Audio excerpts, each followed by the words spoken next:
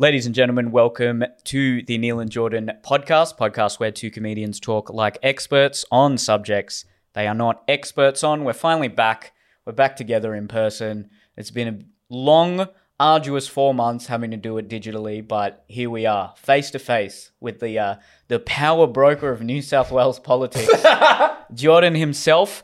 Before we get into the podcast, this podcast is sponsored by Crush Organics. Crush are out here as a major sponsor of the show.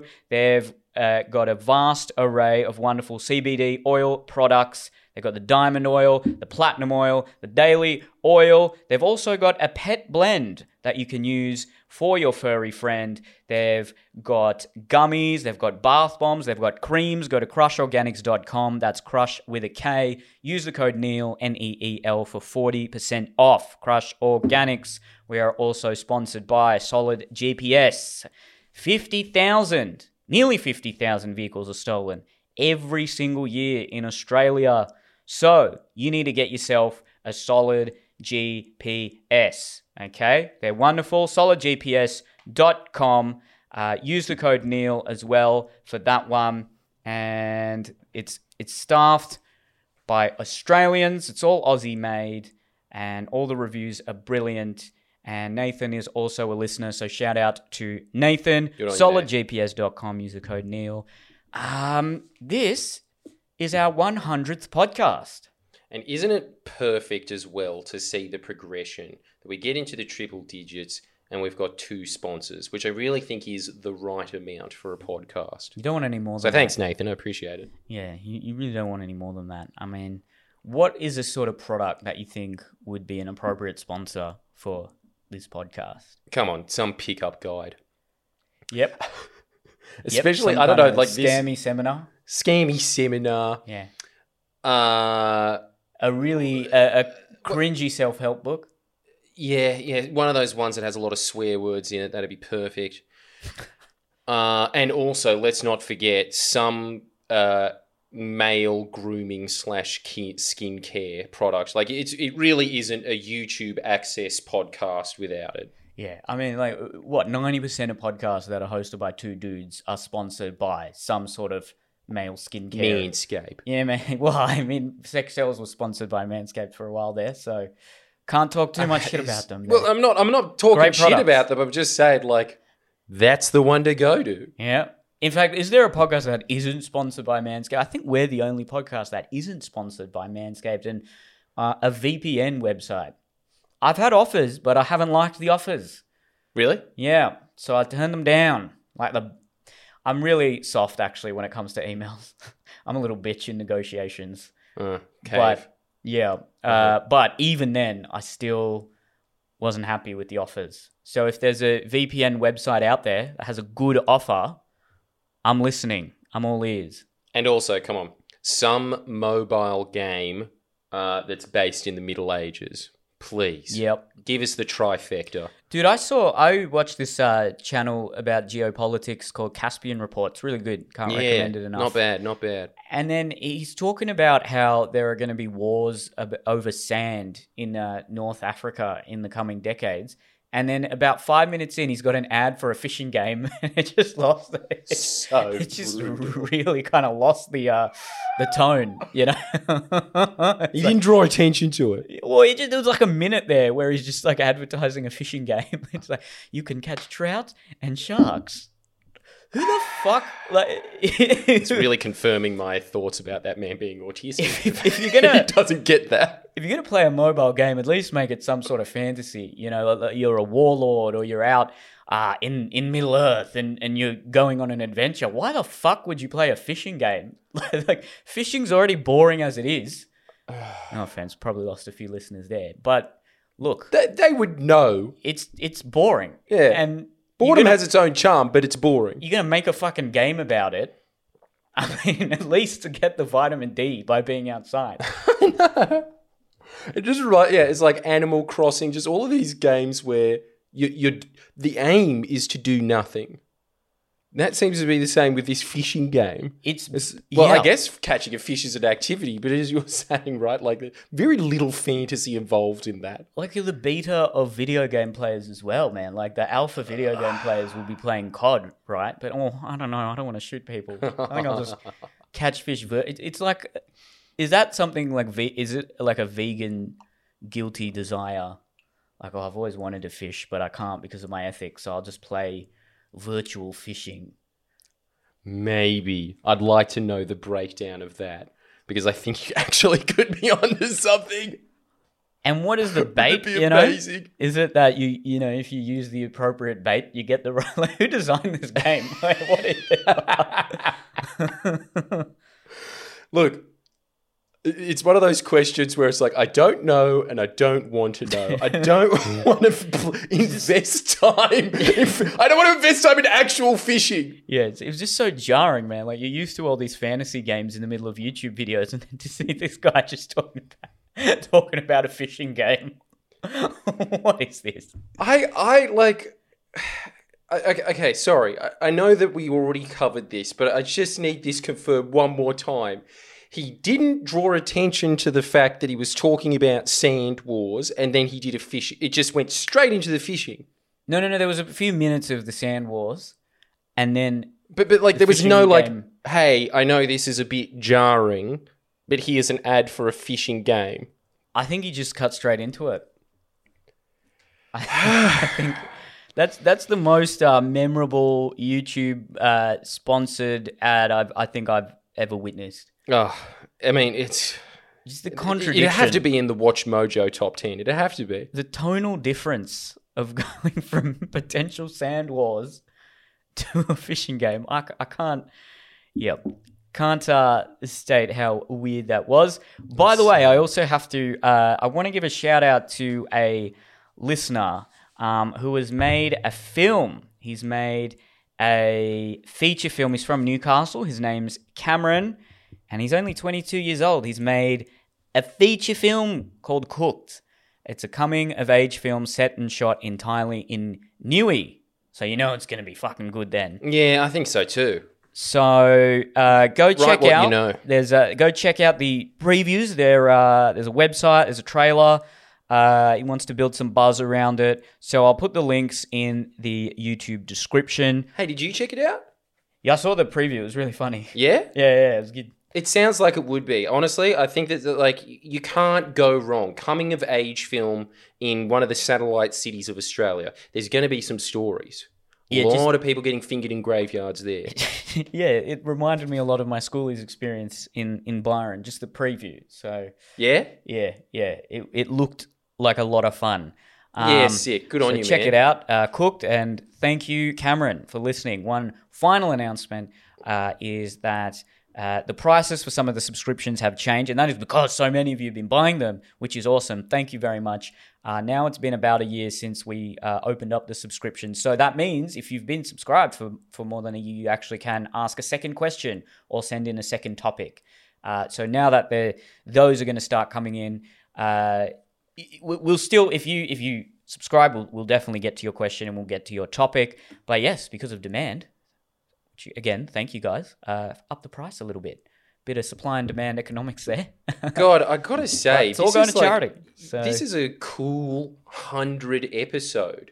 yeah, that's casual. We'll keep it casual on this one. Yeah, casual, but also just... It's nice to know that there's been a lot of accomplishment in 2 years of us just kind of filling our lives. Like, kind of just extra time. And look at all this shit that's happened. Yeah, I mean, we're basically like, it's recording. a pretty half-assed thing here, you know? Like, Hey, look, hey, come on! I've set up a pretty decent. I've managed to set up a makeshift podcast studio in a one-bedroom apartment. So, oh no, I like all credit to you for doing it, but it's not like you were just like, that's it. We're going for this full Alex Jones studio experience. I'm investing my life into this. It was kind of like I can devote a few hours a week to this, you know, and that much has come out of it. It just, dude, it really is like a nice microcosm of something that we keep coming back to on this podcast all the time, which is just like, dude, just start something. Just start something and good See where it things happen goes. from there. Commit to it, and you'll be surprised. 2 years down the track, look at it go. So Yeah. thank you for everyone, for our day ones. Thank you for everyone who's been listening from the first ever episode. I look at the trends occasionally on Spotify and Apple Podcasts, and it's just been a consistent growth of subscribers. So Oh, that's great. it's awesome. Thank you very much. Yeah. Really can't thank you guys enough. All the subscription money will still go entirely to charity. The money from the sponsors, from the affiliate sponsors, by the way, that will come to us. But yes, the subscription money all to charity. And if you're already subscribed, it won't affect the price of that. And once we've answered your question or topic, you can unsubscribe. There's no obligation, but I just feel, if you can afford it, why not? It's going to charity. So Yeah. keep the subscriptions coming. Yeah, it's all ups for you. I'm really happy to hear that. You smash The only that thing tea. that I can, it's the drive always makes me a bit sleepy, so I try and heft myself up on goofballs before I go back. But what I will say about this audience when I meet them, anyone who ever knows about the Neil and Jordan podcast that always comes up to me, I'm always really proud of those people, because it's kind of like there's two things that always strike out about that, right? Like, okay, because Friendly Geordies is so massive, you're going to come across the occasional freaks. And especially because it's political, you are going to come across those freaks. But when you come to... but when it's the Neil and that you Jordan... have faith in your own audience there. Look, it's the... You know what I heard? I'll go back to this point in a sec. Yeah. But you know what I heard recently that I think was one of the top 5 truest statements I've heard all year? If you are on the fringes of politics, don't you think that that's more a commentary on your mental health as opposed to your philosophy in life? I mean, Every time you ever meet someone okay. that's a bit, out there, you're bit always too just into like, politics. oh, yeah, no, you seem like a really put together person, you know? yeah, because the people who get into politics, you see them at uni, you see them at school. They're a bit unhinged. But then the people who are too unhinged to even get into politics and just want to comment on it, That's another level. no comment. But yeah, no comment. But that's you. Yeah. It's just a thing of Case like... in point. I know, like, dude, and it does happen. It does. Like, you just become... I don't know what it is about politics, but you just become a lot more bitter and you become a lot more cynical. And so if somebody's really, really deeply invested into it, especially if they're reading kind of like out of the fringe of like the parliamentary system, I suppose, those people are particularly like, you know. But Damn. Everyone is these days. We're all in our echo chambers. well, that's what is like. I am. We all are. We all like, are, yeah. It's, you We're in can't- our own reality. We're in our bubble. You know what I want to know, actually? Can't even remember what the old point was. Fuck it. But We're talking about the fans of this podcast. oh yeah, the fans of this podcast, just quickly. I'll say this. The fans of this podcast that I always see, I notice 2 things about them. The first thing is they're usually well-rounded individuals. And they're usually people that you can just sense when you're around them. Like, you've got your head together. You know, like you're not fucked. Like you're going somewhere in life. For the Neil and Jordan listeners, not fucked. Not fucked. Can we? That's it. Okay. I've been searching for a merch product, some sort of T-shirt. I think we got it. I think it is officially not fucked. Not fucked. You know what I was thinking? Based on some of the topics we've been asked to talk about, we've had guys who have wanted to start a corporation in order to influence government. Even just in the last podcast, that guy's his habits were incredible. Like his the extent to which he's becoming abstemious and committing to a positive daily routine at 23 is outstanding. Yeah. We are talking to Australia's future elite, No, I think so too. and that's powerful. Yeah. I We're think talking to the future leaders here. I actually, honestly, from the sample of people that I meet from this podcast, I really do think we are talking to the cream of the crop. And they have like a you vibe about them. It's kind of like a, yeah, you went to a selective school. You know? Is like that obvious? Yeah, there's something about there's a way that they compose themselves. It's a bit, it reminds me of Newtown, but not as dumb. It's like less like out there and like big personality, but like there's a crossover between them. You know, they're people that kind of they're not part of the normal flow. So I don't know. That's what I get. Anyway. Nothing but good words. You know what? Yeah. In fact, all the people who have come up to me and said, "I really like your podcasts," wonderful people. Yeah. Everything you said, I agree with. They just seem like really nice, normal people. Yeah. As for my general comedy audience, you know what? I'm going to say that they're also cool, but you occasionally get the Western Sydney bro, which is, and nothing wrong with that. I love having them in my corner. Yeah, that's great. If I ever get in a YouTube drama fight, man, you don't want to fuck with me. You want to get all of like the Western Sydney hectic bros against you? Good luck. Yeah, holy shit. Your audience versus Isaac's. Cronulla Riots round 2. Oh, shit. Let's fucking go. Let's go, boys. Take down those bogans. Man. Yeah. It's good. It's really cool to think about just audience demographics and how I think even the audience for this actually evolved. Because at the start it was just respectively some of your super fans and some of my super fans. But no, but that's the other thing. Like, I swear there are people that come up to me and the first thing that they'll say is, I listen to Neil and Jordan. So there are people that's it has gathered its own demographic. And I like the fact that it's kind of a bit of like a fight club, you know? I like that you kind of have to work a bit to get here. That's sick. Yeah, you can't be too fucked. You can't be too fucked. Yeah. It's not like you're not going to see it on billboards down Parramatta Road. It's not the Not Fucked podcast. This is change the name there. I think it does sum them up. Welcome it really to the does. Not Fucked podcast. Yeah. Episode 101. Oh, man, it is actually pretty cool to think about that. You know what else, though? And this is going to be very controversial, I think. Have you seen Dave Chappelle's new stand-up? Yeah, I was going to see if we wanted to talk about that. I have. And you know what? I'm not a fan. Okay, well, it's not that controversial then. Because I was... you know what it reminded me of?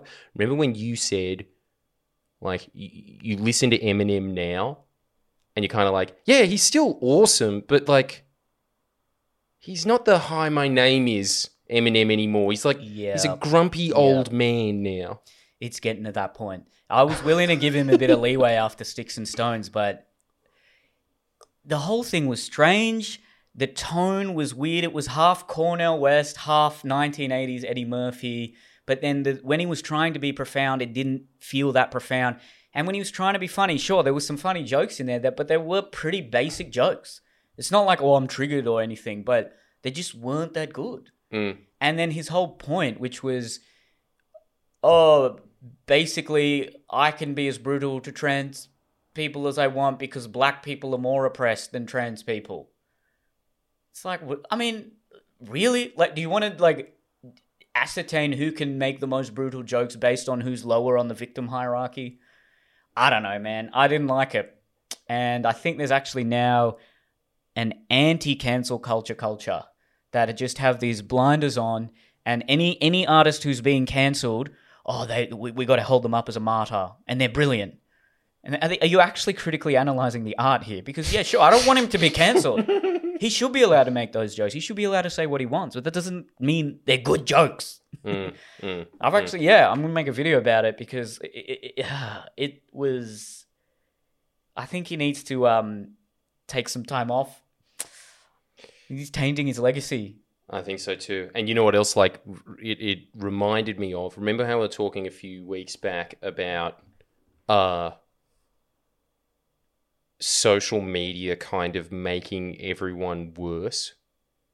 I swear to God, that's Dave Chappelle now. He was such a good frog in the ecosystem, because you go back to 2003 Dave Chappelle and what he was commenting on then, and I suppose it was like celebrity scandal and all that kind of stuff. It was a bit removed. It wasn't about him. But I think that social media has made everyone so much more internally focused that really, if you think about it, the last 3 stand-up shows of him just being like, man, this motherfucker came up to me on Twitter, started talking shit to me. And then like, again and again, just like, and then this motherfucker said to me on Twitter. It's like, dude, all you're talking about is beefs that you had online. Is that all that happened to you this year? Yeah, it's you got corona? It's sad. It's sad. He does just seem bitter and resentful, and he doesn't have that fun, goofy delivery that he used to have. And also the perspective and the poignancy and significance of those perspectives are lacking. It's just it's the sort of point that you could get on Boomer Facebook. Yes. It's nothing really that... cool. I think he should be allowed to make jokes about trans people having mangled vaginas or whatever. Yeah. But they also weren't that funny. Yes. So it's not that, oh, I'm triggered. It's just... if you're going to explore these kind of dangerous topics, make it funny, make it interesting. Bill Burr did it far better in Paper Tiger in 2019. Yeah. But I think that a big component of it, because it just seems to be a reflection of what he's talking about as well, is I think that what's really happened there is that, one, social media has made him more inwardly focused. 2, it's made his brain more foggy, as well as age. I'm sure that hasn't helped. But also, I think that he was probably spending a lot of time online.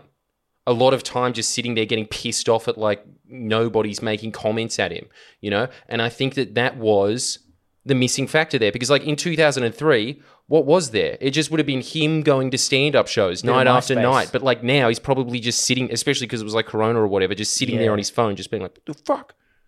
And I think that's like, it really was...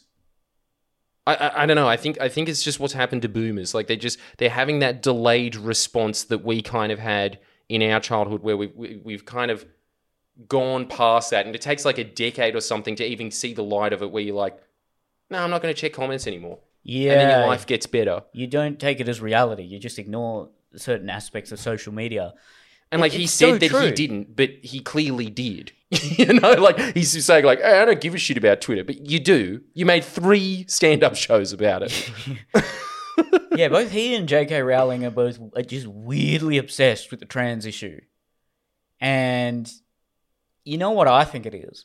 For so long, they've both held up their identity as being part of a uniquely oppressed victim group, i.e. being black or being a woman. And now that these categories are so malleable, and there's these new categories that are more oppressed, and then giving these rules to the people who are now above them, they can't handle it because they've never had to experience that. They've always been the ones at the bottom punching up in their reality, and now that's completely lopsided. So I think their hatred is a form of projection. I hate the fact that I was like that, and I still have those kind of aspects in me.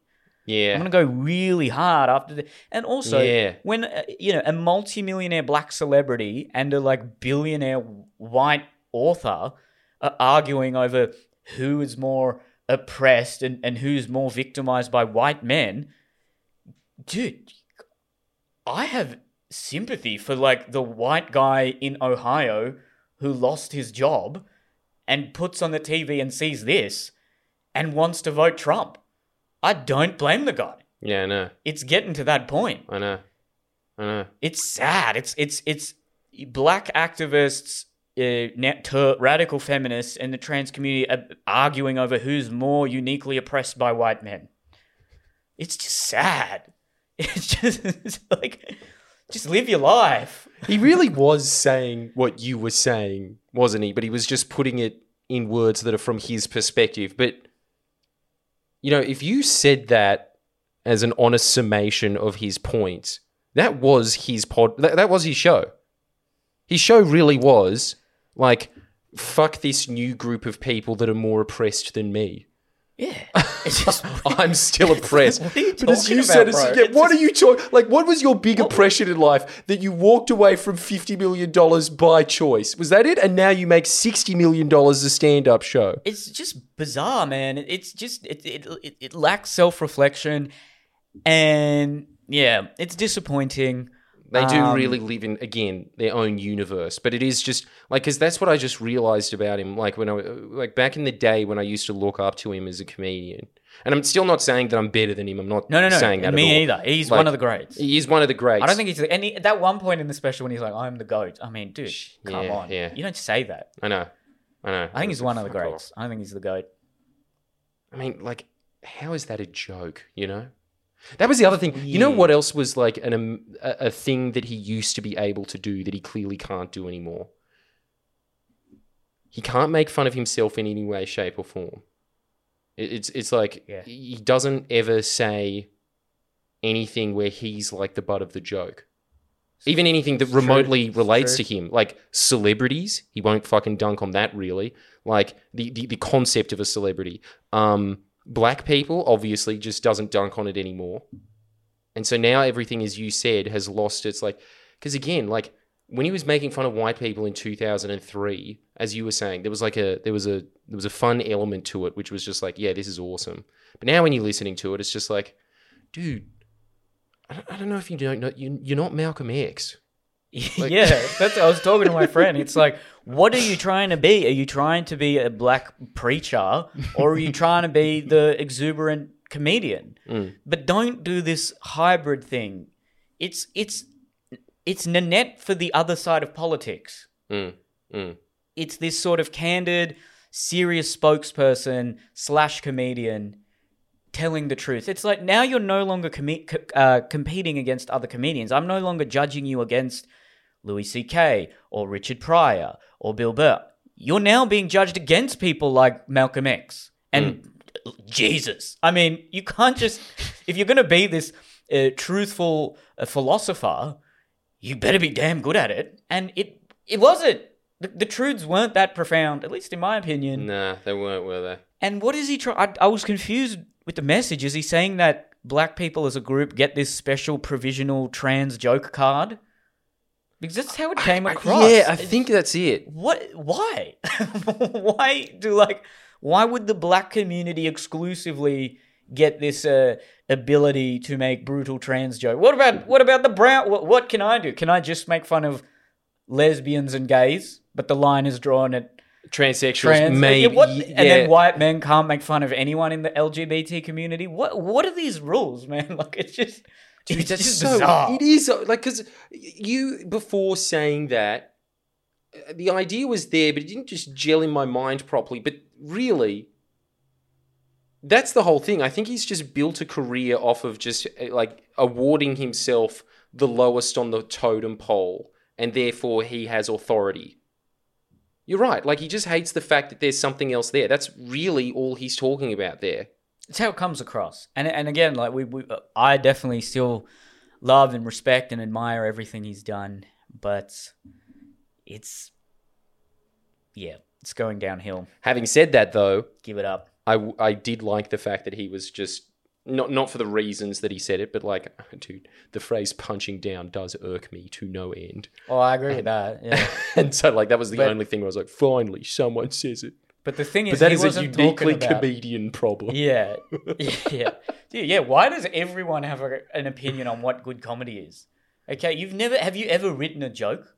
You know, I don't go to a plumber. Oh, a good plumber does it this way. Dude, shut the fuck up. Okay. If Carl Barron was like, hey, I think good comedy is done like this, I'd listen. But when Joe Blow says, oh, a good comedian doesn't swear, what the fuck have you done? Have you ever done a 10-minute set? Don't tell me what good comedy is. Okay? I don't go up to you and your job and say, oh, a good accountant deducts these expenses first. Yeah. This is bizarre. Why does everyone have an opinion on what good comedy is? You can have a personal opinion, but everyone is a connoisseur. Yeah, of the that is art saying form. objectively, this is good comedy. And this is the other thing as well. Like, even as a comedian, I can only just say like broad things about Dave Chappelle's set. I can't like say if you personally thought it was hilarious, that's great. Like Sure, it was. Then it was. Yeah, this is all our opinion. Yeah, There's this no is like objective truth. no, there's no objective truth to this stuff. But it is just amazing when people come across and they give these hard, fast rules to you. Like that, for instance. Like, good comedians don't swear. As we were saying, like, dude, Dave Chappelle's For What It's Worth was just an N-bomb every, like, 2 sentences, lots of fucks, lots of motherfuckers. One of the best sets I've ever seen in my life. What are you saying that you can't, like, a good comedian? Well, because Jerry Seinfeld doesn't. I think that's what they mean. I think they mean, like, in the 90s, if you wanted a massive TV contract, you couldn't swear much. That's what they're saying. It's like hypnotism. Look, Jerry Seinfeld does his style very well. Dave Chappelle did his style very well. It's strange, man. And then the whole J.K. Rowling thing as well. Why is she so upset? She wrote a whole book about one of the antagonist being a man who dresses as a woman and preys on girls. She's really obsessed with it. Yeah. She can't handle the fact that there's now a class that is more oppressed than her. Isn't that profound? I don't know if it's profound, but I just think it's true. It's just... No, but it is amazing that it's just this, like, what is this jimmying on the totem pole when it's like, don't you live in a castle? Yeah, couldn't you buy Hogwarts? Yeah, in the time of the patriarchy, right? Like, that would have been the ultimate. You're living there. Yeah. You're still talking about oppression. You're a self-made billionaire, and you still want to, like, be the victim. Look, man, have you ever thought that, like, our elites today are, like, really insecure? And it's just sad. Like, at what time throughout history were the elites arguing over, how they were uniquely oppressed by the working masses? I mean, at least can we have a cocky, pretentious elite, as you would expect? Not this weird, diffident elite that are arguing over Twitter about who's more oppressed.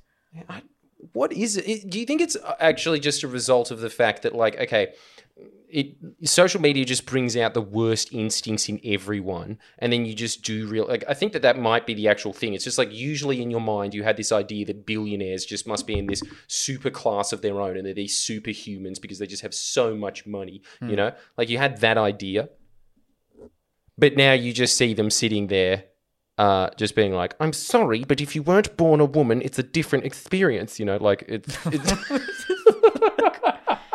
Yeah, I was thinking, I'm like, I think I'm team trans now.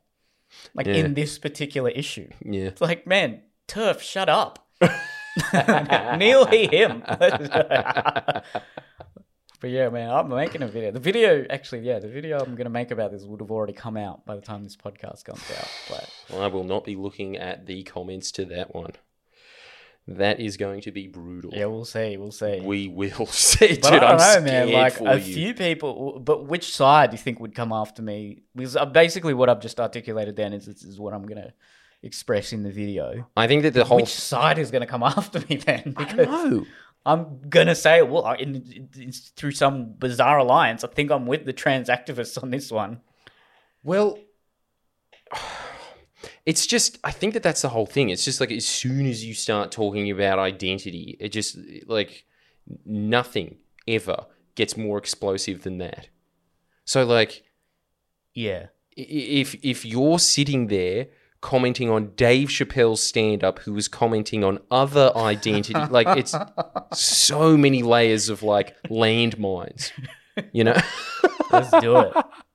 Let's get into it. Yeah, well, actually, you know what? On second thoughts, I will be looking at the comments to that because I do want to know who's defending who. I probably won't be because, as Dave Chappelle and J.K. Rowling haven't figured out yet, you look at comments occasionally. It's not that I don't read them ever, but you don't take them personally. I've taken some personally in the past. I've learnt from it. Okay, you just occasionally glance at them.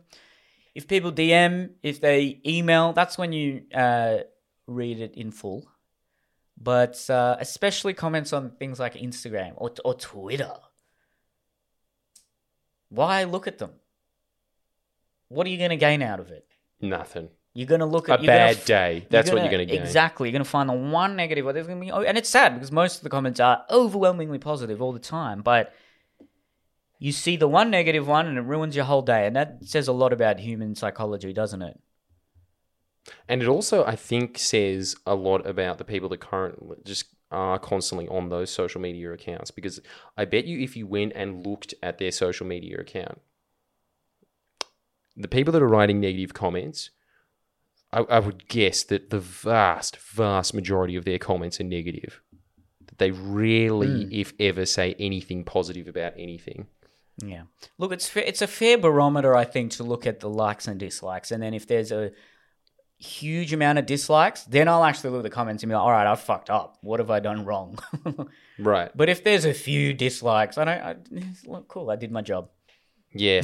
Yeah. You know? Yeah. You got, But then again, like, dude, like, you also got your when it comes... 4.5-star Uber rating. That's good. That's good enough. That's good enough, right? But if it drops to 3, then you want to, what did I do? Yeah, what did I do? But I bet you most of the time when you look at that, what you did was you pissed off another influencer who has just bombed your account. No, I don't think that's ever... don't think I've ever endured that. You've Yeah. had a lot of forays with other influencers. I've never really... Yeah, you wouldn't have. No, I've never... I'm trying to think. Yeah, you've never had a beef with anyone. No, I've never had any beef, no drama. I mean, I don't... It's fucking good for views, I'll tell you that. Well, I'm not going to... Yeah, I mean, I don't feel like I'm going to manufacture I mean, maybe if I go really hard after Dave Chappelle, I get him to Holy respond. shit! Dude, that would... What a, like... And he might. Wild Because he probably move. spends heaps of time on it. He's probably looking at it, yeah. Because he What the definitely like hates Candace Owens, and they both, even though they now agree on the trans thing, but they hate each other. They were going back and forth in 2020. And Candace Owens was? yeah, because remember when Dave Chappelle did that little serious special? Yeah, in 2020, yeah, and he's yeah, like- yeah. And he's, and, you know, his whole argument against Candace Owens was she got a stanky pussy, which okay, it's kind of funny when you Yeah, it's hilarious. when you think but about it. yeah. But like, what? You do what Russell Brand did. Okay, he's just gone fully serious. Don't do this hybrid shit. It's weird. It's jarring. It's strange. Yeah, you have to really either declare... I'm serious or I'm comedic. Yeah, you have to put yourself in one of those categories. I mean, actually, you No know more what? of this net shit. You do it well, Because that's... Dude, but you do a different style. That's... Satire is always built off of, like, serious shit, right? I think really when it comes to comedians, that type of comedian, social observations. But see, this is the other thing as well. Like, dude, when you're doing that, you're still putting in jokes. I think this is the thing that people... Like, that's the thing that I think shits me as a comedian. When I see that something is, like, 90% serious and 10%, if you're lucky, it's not good enough. Like, you can't have 3 jokes every 10 minutes. It's not high enough hit rate to call it stand-up. I don't know why that annoys me, actually, but it does. Oh. It does irk me. Yeah, and it's easy to say something serious that everyone agrees with.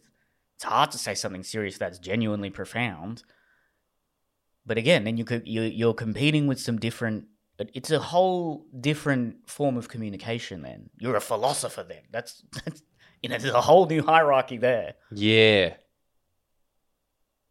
But this God, comedian-philosopher hybrid, I'm not a fan of... I know, look, I do a lot of serious stuff, but I'm now trying to separate it, you know?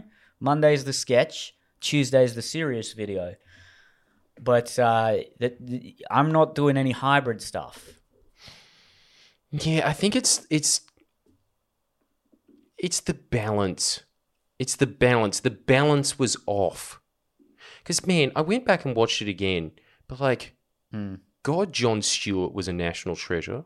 He really was. Like, coming out 5 nights a week and coming up with very insightful commentary while also being hilarious the whole time.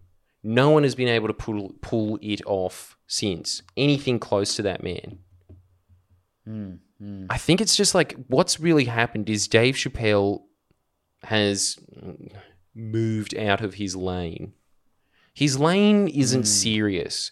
And the other thing that really shits me about it as well is it's always... There's this thing around Dave Chappelle now that he's like the thinking man's comedian. He's not. He's an incredible performer. Like delivery second to none. But his joke work has never been very intellectual. It just never has. No. It's been hilarious, but those are two different things. So it's just strange that, like, I suppose that's just what happened. Like, out of a freak of many events colliding, he has taken this kind of immortal pose. But someone said this to me a couple of years ago, and I can't unhear it. Dave Chappelle is the black comedian for white liberals. Like liberals in the American context, but it's just like it's black comedy delivered in a palatable way, whereas Chris Rock and Bruce and Cat Williams, oh no, they're too ghetto. yeah. It's like Dave Chappelle's that right amount of hood versus an enough hipster in there to be palatable to a white audience. Oh my God. I can't unhear that. Yeah, neither can I. Because I think Chris Rock, like late 90s, early 2000s Chris Rock, I think he is the GOAT. Because he delivered it in such in sort of just a acerbic, trenchant, vigorous, vivacious way. He was a performer. He was a rock star on stage. He was energetic. He commanded the crowd. But there were really deep truths to what he was saying. Yeah. And there were interesting perspectives that made you think. And he really hit both brilliantly. And like He's exceptional a genius. punchlines as well. Yeah, he has this one audio album from when he was 25, younger than both of us, and it was called Born Suspect. It is incredible. I think it's on Spotify. Listen to it. It would have come out in the early 90s. Unbelievable stand-up. Really brilliant, scathing, and just incisive, intelligent. Is it still when like 100% of the audience is black?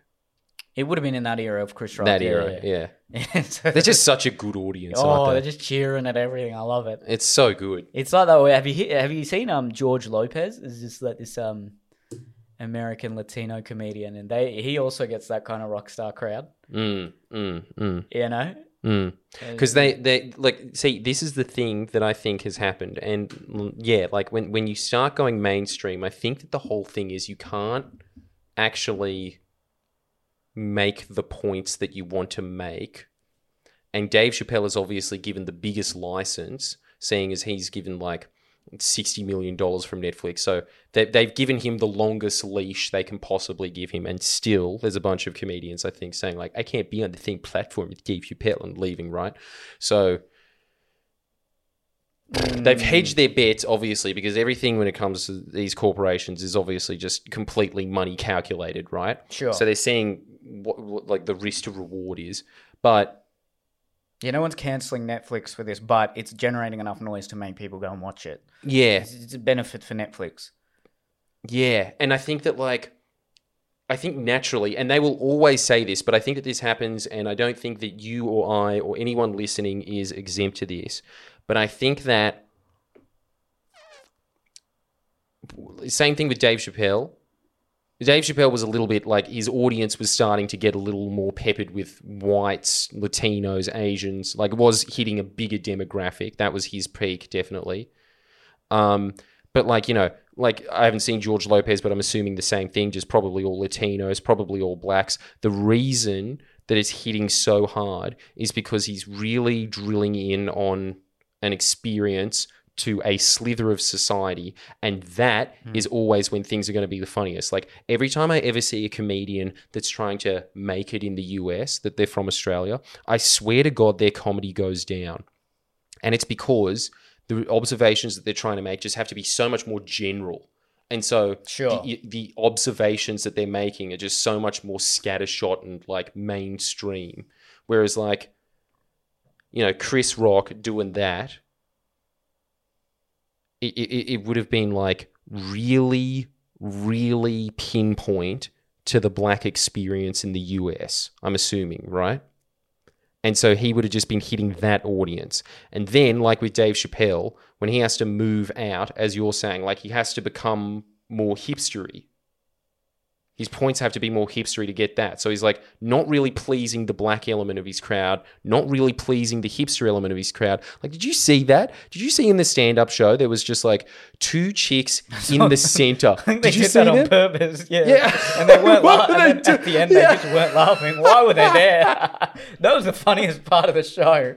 It's just when the camera went on them. Yeah, what the like. They must have, surely. Like, why else were they right dead in the center? They must have been invited. But it's that same thing. It's like you're not talking to anyone anymore. You just, like, you're kind of just regurgitating narratives. You're not, like, breaking narratives anymore. And that's exactly what you're saying there with Dave Chappelle. It's like, you're not saying anything profound here. Whereas with Chris Rock, it's like, you were.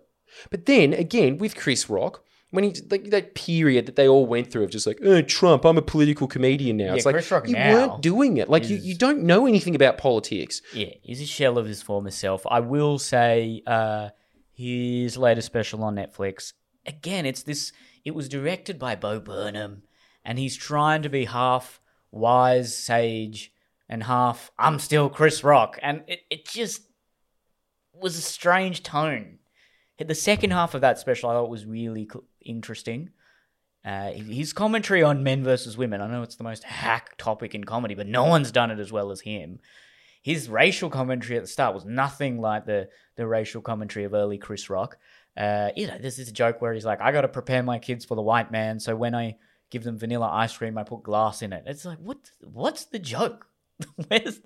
What's funny about that? Yeah. It's just weird. But then he's, you know that quote that's now all over social media where he said, this is a Chris Rock quote where he said, only women, children, and dogs are loved unconditionally. A man is only loved on the condition that he provides something. That came from that special. Yeah, no, I remember that. That sticks in your mind because you're just like, that is a good point. That is a profound thought. Yeah. Now, they were far and few between, but I think there was more of that in that special than there was. Nothing from the Dave Chappelle special has stuck with me, except when he just like he does a full-on rape joke there, and he's still like, I'm Team Tough, and like radical feminists are like, yeah, and he did a fucking rape joke. What the hell, man? What a weird alliance. I do find it funny when he'll transition, he'll speak candidly like a preacher, and then just like revert to hood vernacular and just go from like, this is a really serious point about racism in America to like, and then I punch them titties, bitch. It's just such a funny juxtaposition. Yeah, I will say that. That delivery in itself is funny. Well, he's still got that. Yeah. That will never not be funny. No. He's still like. The stagecraft is second to none in terms of his presence on stage. Definitely. No one's better. And so like that, he really is, dude, isn't Dave Chappelle the living embodiment of, like a punchline is 80% delivery? I think that every time I see Dave Chappelle, it's always just like, that joke was obvious, but it was still hilarious. You know? And even someone like Chris Rock, who does have very good delivery as well, he couldn't do that. Every time, you don't forgive him when he makes a lame joke. When Dave Chappelle makes a lame joke, you're always just like, still good. Yeah, he's very comfortable on stage. It's clear that over the 10 years he took on hiatus, he's changed as a person a lot. Came back really buff and a lot more weathered and hardened and tough. And it's changed his whole comedy. And the style hasn't really caught up with that. No. So, anyway, look, that's my opinion on him. I don't think there's anything more to really add to the conversation. It'd be really interesting to see how people like Joe Rogan and Schultz, what they say about it. I know Kevin Hart has come out in defense of him, but again, defending his right to say those things. Yeah, I agree. He should be able to. Yeah, of course. Everyone should be able to say whatever the fuck they want. But make it funny. Exactly, man. Like, you can't hide behind comedy and, like, always hide behind, they're just jokes. but then also have this 70% serious chat in there, well, then it makes the audience question, well, fuck, are they just jokes? Yeah, I think, you know what? I think that's just the takeaway from it was like he got the balance wrong. Yeah. He was too bitter. Yeah. And it actually, which was interesting because he kept saying it, and it was an insight that I completely forgot about in comedy, and I obviously am extremely guilty of it. But it can't ever be mean. It can't ever be coming from a place of genuine hatred. And it's hard to sometimes get that right because the hatred can often be the catalyst to coming up with really interesting ideas and points. Then you do have to soften that and make it funny. And that's the skill. That's what being a comedian is all about. Yeah. Yeah. He didn't do it. I think Andrew Schulz is the number one comedian in the world right now. I don't watch enough of him. I don't know. Got to check him out, man. He's brilliant. All his jokes about race are amazing. He clearly knows a lot about every little community. His delivery is fantastic. He's transformed the art itself by integrating a lot of internet content and posting specials just to YouTube. He hasn't gone the traditional route. He's the internet comedian of America, but brilliant stand-up as well, where a lot of other internet comedians may not have the stand-up chops, although that's the criticism always leveled at us by people who can barely do stand-up themselves. But he is, hands down, brilliant live. I saw him live when he was here. I opened for him. He's really, really good. And I think he's the pinnacle of the art form right now. Okay, well, look, if that's the review, I'll give him a go. You have to, man. He's done a lot of good things. I just know him kind of as like this sort of out of nowhere second Joe Rogan. That just a massive podcaster from I like barely hearing the name, and then all of a sudden it's kind of just like if Joe Rogan gets a guest, Andrew Schulz will get the guest a few weeks later. It's kind of like I don't like his. To be honest, I don't actually like his podcast. Right, he sort of does this. I think he doesn't get the balance right in the podcast. It's too wacky. But I really love his comedy. I really like Joe's podcast. Joe's stand-up it's funny, but I don't think he's one of the greats, you know. But what he's done with podcasting is amazing. I think he's actually quite an underrated comedian, but I don't think he's, real top-tier stand-up. I will say his last special was actually really good. And he did some jokes, even just some simple ones about cats. They were quite clever, and the way he performed it was good. If he can come out with 2 or 3 more of those kind of caliber of specials, then maybe he will be in that conversation. But I just think in terms of craft work and sort of innovation and creativity and just all the elements of a stand-up comedian, plus adding something new and contributing to the evolution of the art form, Andrew Schulz is the top guy right now. I think he's even he may even be, you'd have to ask other comedians, but I'd say he's one of the comedians. He's not that real Doug Stanhope type comedian, but... Damn, that is... You know what Doug Stanhope is? And it's so fucking amazing that they're like kindred spirits. I can't even remember what he's known. I can't even remember his name. Oh, yeah. Like, you know who always opens for Doug Stanhope when he's here? Ben Elwood. Yeah, of course. Isn't that incredible? Yeah, like, he is Australia's Ben Elwood. I mean, America's Ben Elwood. He's the perfect so opening much fight. sense. He is. Perfect. Yeah, it would be Ben Elwood or Nick Sun, for sure.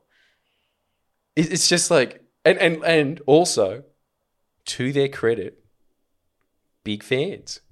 They really do deserve the title of comedian, and they also deserve to be not that famous as a result. Like they suffer for their art. True. You know? I reckon the comedian in Australia is Damien Power. Don't know who that is, so that's a good sign. Oh, yeah. Because if you knew, he's not the comedian. He's not the comedian's comedian. No, he's the project's comedian. If you look up Damien Bear, yeah, the thing is he's been on the project, but when he has been on the project, he just goes on these kind of abstruse rants, and they're actually quite funny to look at. But a lot of comedians will say he's the guy. He's the guy. How old is he? I maybe either late 30s or early 40s. See, this is the other thing that I'm starting to notice. I think that's where you're getting to the golden age. I think heyday for a comedian is late 30s to late 40s. And I think when you start getting into your 50s and 60s, you get a bit crackpotty. Yeah, you get a bit crackpotty. A little bit fucking can't be fucked to do it, I think. Yeah, you lose the charm. In the 20s, it's all charm and it's all performance. And then in the 50s and 60s, it's just all gristle, nihilism. It's just you just hate the world. But you get that nice Goldilocks zone there in the late 30s, early 40s. Before you go through that first bitter divorce, that's the golden years of the comedian. It is really interesting. I will also give Dave Chappelle his dues. I think that he's done something for my act that I think is really important in an act. And I think that is... You have to have a few jokes in there that every night you don't know if the audience is just going to be horrified by the joke or they're going to laugh along with it. Like, there's those jokes where it's just like, if this doesn't land perfectly, the next couple of minutes are going to be awkward. Something really fucked up that tests the audience, because I think after that, it kind of just puts everything else to scale. And so a lot of other things where they're just like, I shouldn't be laughing at that. Well, that's already been the line in the sand. Yeah. So all the other ones, they're kind of... It gives them, the other jokes, authority to exist. Right, you get the tester jokes, sure. You know? Just something really... And again, mean is the wrong word because it can't come off as mean. It has to come off as a joke, but it has to be something that's like quite sinister, threatening, something like that. You need to set the tone. You need to test the waters and see how far the audience is willing to come on the journey with you. Yeah. But there's also an art to leading up to that. And there's an art in the back and forth, the push and pull, which we did a podcast on, of live comedy. And fuck, I haven't even done live comedy for months now. But if you go straight into that brutal joke, it's almost a different joke than if you were to do it 15 minutes into a set and you've sort of led up to that. Yeah, foreplay. But you also, it's you need foreplay. Sex, man. You can't just go in raw in the ass, you know? That is what it is. It's just anal penetration. You need a couple of those in a good stand-up show. You need a lot of lube, a lot of foreplay. Yeah. And a bit of back and forth and a bit of excitement. And then you can do that. Then you can get to the slapping. Yeah. But you don't want to start out with that. No, that's not going to work. And it also, in many ways, if your prospective partner is wild, and depending on the sort of banter you may have had, that's in many ways similar to an audience that might know you for being the dark comedian, for being the brutal comedian. So then you can start a bit stronger. Because if you're too tepid and if you're too insecure at the start, especially to an audience that are excited and want to see you push the boundary, well, you're going to put them offside as well. So you got to find that right line. Damn. It is true. Sorry for this 100 episode. This would annoy a lot of people that we're talking about these things. But I think that the overall message, you can cop it first off. But I do think that there really is a lot of merit to analysing these kind of elements of humour, because it does say a lot about human psychology. It's one point that I just came across while I was on this podcast. It's really cool, like going back and thinking about this, because every now and then something pops into my head from this podcast, but something that has stuck with me for a long time is that you watch a stand-up show, you've really seen where someone's head has been for the last year. Because they've been spending an entire year kind of like refining the thoughts that they think are the most important and putting them in the way that they perceive is going to be like the most poignant and clever and funny. So it's like a very polished version, which again is why you were just kind of like, Dave, come on. With that one. Because it was just 3 rounds of that. And also it was fuzzy and hazy. So it was just like, it was obvious his mind was just on Instagram the whole fucking year. Man, I hope he's okay, personally. Yeah, it seemed a bit like that, didn't it? It was just kind of like... Sounds like he's in a dark place, if anything. Yeah. Yeah, because he just got... I think that's it. It's just because like you hit those online communities and you go at them. And that's the whole thing, right? Like, dude, I don't know how Isaac does it because he is constantly stoking the fires of that, isn't he? Transgender, vegan, cyclist, like all these little subcategories that you know are going to bite back. The thing is, it must be hard. Sure, but I feel like once you get a rep of being that guy, you're a bit more safeguarded than someone like Dave Chappelle, who was always a darling of the cultural left, who is now dissenting. He's a fallen being angel. Ostracized by the former tribe, whereas Isaac Butterfield was never part of the vegan or cyclist tribe. So true. I think there's more hatred when you're leaving that tribe. And you know what? I'm gonna hate for this, but I think that's why all those other political commentators hate Dave Rubin so much. I mean, every week Kyle Kalinske is making a video cyberbullying Dave Rubin, right? And okay, sometimes it's funny because Dave missteps quite a lot, okay? But they're obsessed with it. Him and Sam Cedar and the Young Turks just constantly battering Dave Rubin. Like, dude, leave the guy alone. Like, he is public enemy number 1 to them. Yeah, because... And it's just like, how many views does he get now? Like, why are you so angry at that man?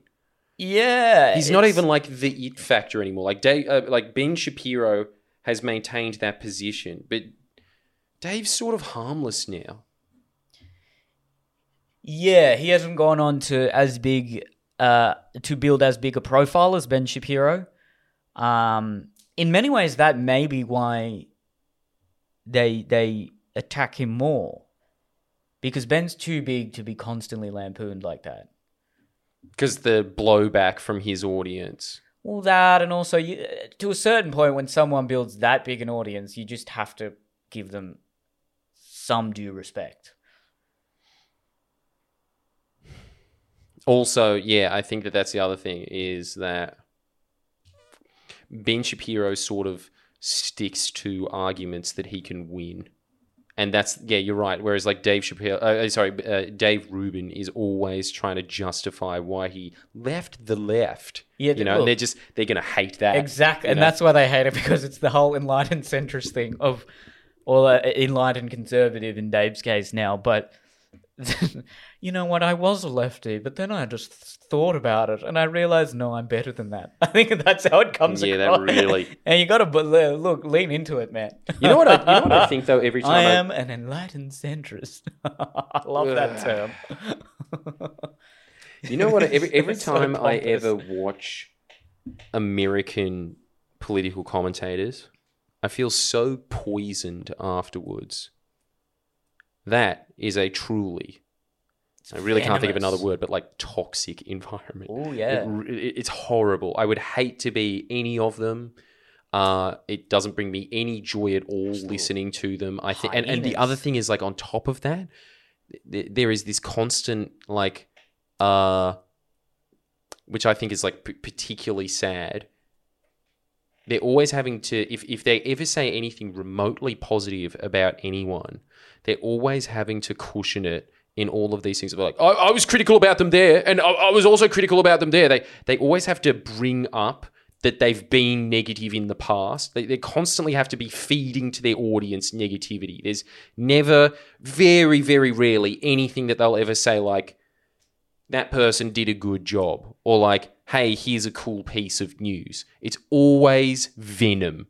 Always. Yeah. It just seems... It's spiteful, it's hateful, but maybe you could draw parallels to what I was talking about before with Chappelle and Rowling, wherein not only their identity, but the consciousness of their audience and the commentator themselves is that we are fighting against the powers that be.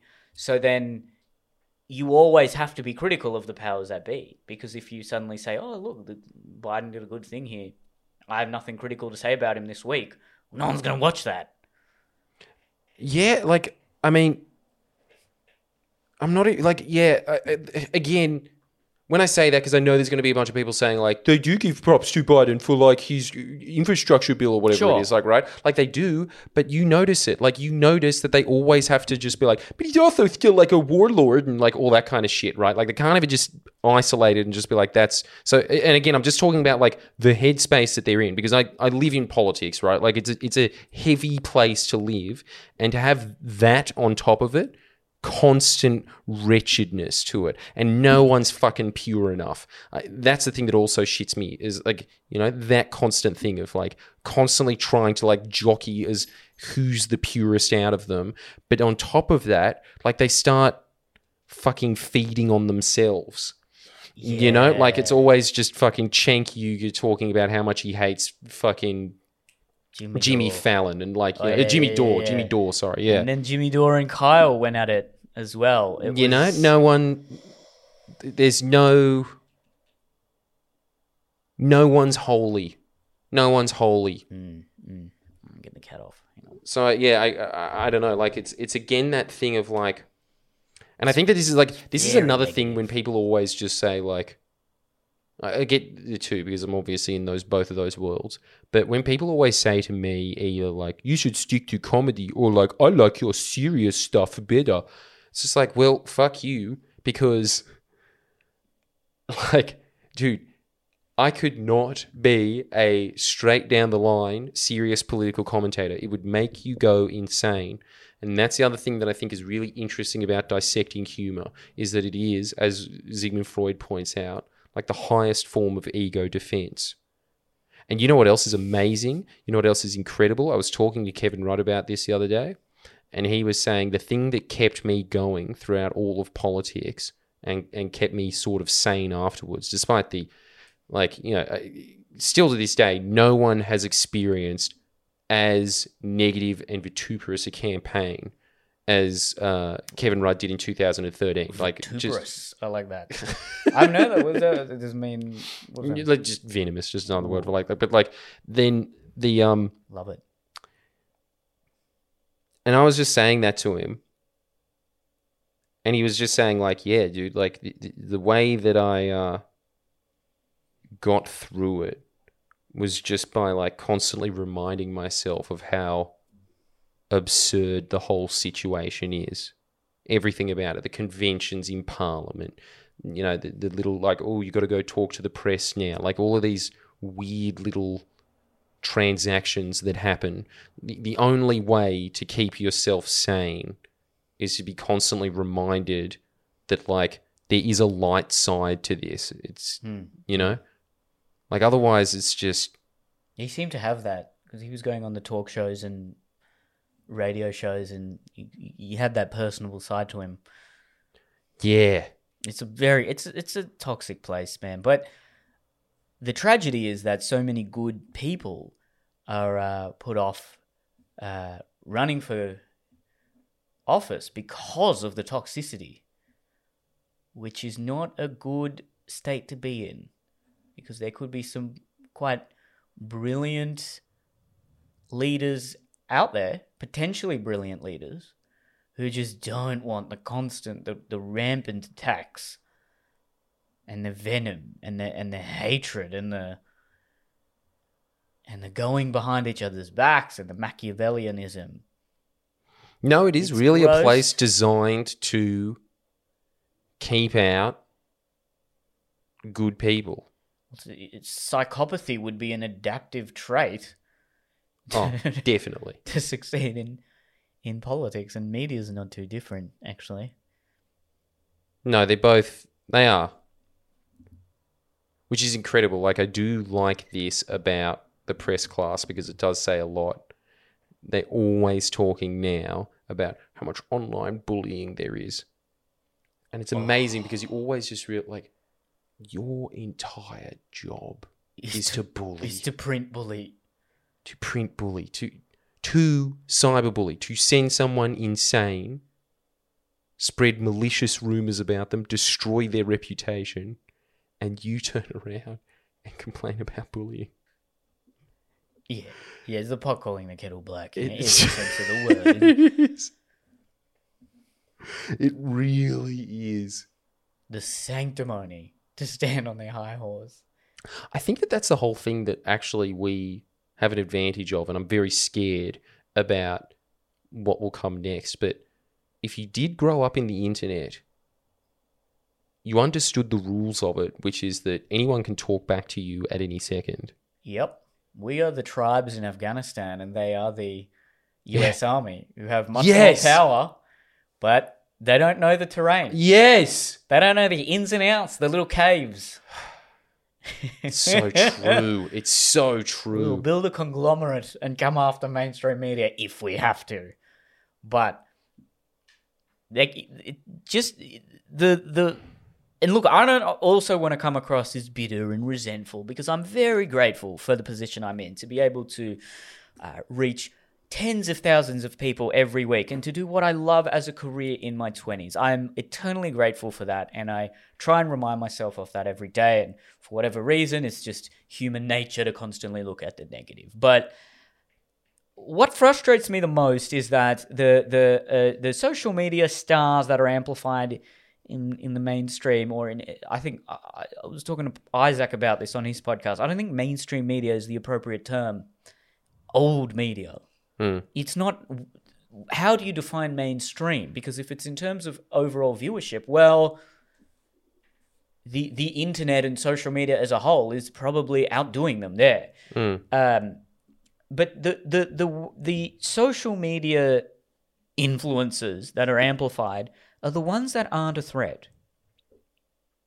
It's the jesters. It's the ones that they do fun stuff. They're not mean. I guess that makes sense, though. It makes perfect sense. Think about the ones that have been on the project or had positive featured editorials in the big papers.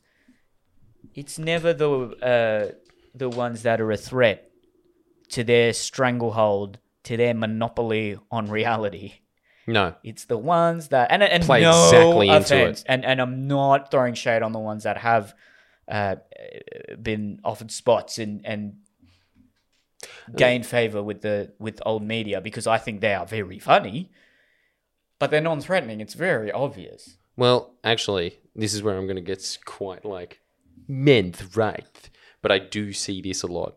If you're a man, you have to be completely harmless. Absolutely no edge to you at all. Unless you go on Sky News. But then you're not really a comedian, are you? Oh, you're just talking about comedians then? Yeah. If you're a woman, SBS, Fairfax, ABC will give you all the positive press in the world to sit there and shit can men. They will. Well, because look, the people who run media, the people who are making those decisions it's actually predominantly women. Now there's quite a few industries that have skewed the other way. Hell, even education itself is women are outperforming men drastically. Whether that's a bad thing, because it's hypocritical to then say, to ask for quote. I don't believe in quotas at all. So there has to be clearly something about media, about just education in general, where the aggregate traits of women are adaptive for those industries now. And it's not just it's oppressive to men. That's not the right that's not the right conclusion to make, I think. But when most of the people making the decisions in, say, advertising, PR, marketing, media are usually women, or if they are men, they're generally professional class, inner city types. Inner city latte sipping fucking... Not that I'm some tough guy at all, okay? I'm basically that anyway. Yeah. But there's no one who actually is thinking about how can we appeal to blokes in the suburbs. And No. I think that's why so many men are being turned off media. I mean, the perfect example is what they did with the Footy Show, right? So they tried to sanitize it, essentially, and make it more palatable for women. Why? I know why. Because it's perceived as this boys' club thing, which does seem hypocritical when there are so many shows that are clearly tailored to women, and there's no problem about that. But when it's a show just tailored to men, it's seen as dangerous, or it can sort of spread a nefarious culture. Now, look, if they're getting on the show and like, hey, yeah, check out that cheerleader, I'd fucking rape her, then yeah, but that's not what they're doing. Okay. No. So Aaron Molan was given the co-hosting spot of the Footy Show, and it went down the drain completely. And they gave it to, and then Ryan Girdler was the other one, who was a former player, but then they've sort of very fresh-faced and attractive, both of them. And they're trying to, I think the corporate people at Channel 9 were trying to make it a more universally watchable show. But what they've done is they've just absolutely disenfranchised the core audience, which are footy fans. And not only footy fans, the most passionate footy fans. And so they all moved to Fox Footy to watch the Matty Johns show and The Professor, and because that's just funnier. And then a lot of people... Aaron received a lot of negative comments on social media. And then there was this whole argument about, okay, was it sexist? When, with these sorts of social media negative campaigns, sure, you can point to one or two comments by some weirdo who that clearly are sexist, but that doesn't you can't describe the entire the substance of the criticism by the worst commenters. And it's kind of similar to what, well, I guess we can't really talk about it, but I think it's kind of similar to what's happening with you, right? Because sure, you can find one or two tweets here, maybe even 10, maybe even 100. There were so many people tweeting where they were genuinely hateful and they were just like vicious personal attacks. But it's not fair to spoil the whole group of people who are publicly scrutinizing someone by these few bad apples. You're kind of discriminating in many ways. And that's where these people who have come up through old media can't handle social media, because they're looking at those particular negative comments. And as I said earlier in the podcast, for whatever reason, there's a human urge to just amplify the negative comments. And it's something I need to work on. I'll say that. But it's unfair to, when, say, 1% of the negative social media publicity can be described as bullying, to then categorize all of that publicity as bullying. It's completely unfair, and it's totally disingenuous. Well, you know why that's happening. It's an excuse. What do you mean? You don't actually have to look at the criticism. You can say, well, it was all bullying. No, there's more Machiavellian elements at play at a governmental level, because that Erin chick, she became the face of the Online Security Act. They were like, we need to put this forward because Erin was that her name, Erin? Yeah. So bitterly discriminated against in the comments and so awfully bullied that she didn't take any time off work, but she felt bad. And because she felt bad, we need to have a czar of the internet that sits there and polices the entire thing. Well, and then the next stage after that, which is incredible, is like, say with this rumour about Barnaby Joyce's daughter with John Barilaro, Barnaby comes out, he says, this is a travesty. how could people say all of these awful things about my family? Keep in mind, this is the guy that left his family because he fucked one of his staffers, right? Like, that guy talking again about family values, how we must protect this. This is why we need to start policing Facebook and YouTube. And what's even scarier is Scott Morrison is saying those same results. So it's on. And I think they're even going to try and make a campaign out of it in the next election because they can't run on COVID. No one believes them about COVID. Can't fucking run on the bushfires. Maybe they can run on the economy and fool everybody with that. But I think that the big thing that they're going to try and do is just pick up on this big Tucker Carlson big tech thing, which I was really tricked by originally. And I was just like, wow, he's keeping the bastards honest. But really, it's because Murdoch knows that this is a competitor to his grasp on power, and so do the Liberals. They know that, which is why they're manoeuvring against it now. They're encroaching more and more laws onto it, and it seems like they're not even done, the things that they've released. Well, how limited is the memory of the populace, and particularly the voting bloc of the Liberal Party, because they, I'm sure, would be more in favour of freedom of speech and freedom of expression than the Labor constituents, I'm guessing. But where's the message coming from? Because this is the interesting thing. The internet is still in its infancy stages, and this is what's very, very calculated about the mainstream press. That, yeah, okay, the audiences might be bigger, but they're not centralised. They don't have a narrative punching through them. Like, you know, when Gladys Berejiklian was forced to step down about ICAC, I was looking at the press around that. Barely any mentions about the fact that she had to step down from ICAC. The mentions that you got was, do we really need an ICAC? What's ICAC really doing here? So now they're moving towards getting rid of the Corruption Commission that pointed out, like, we're investigating you for corruption. No, now we don't need a Corruption Commission anymore because it's getting out our preferred members of power. So what they kept going on about was just like, she was a woman, she was there when the bushfires occurred and you're still alive, so she did a really good job.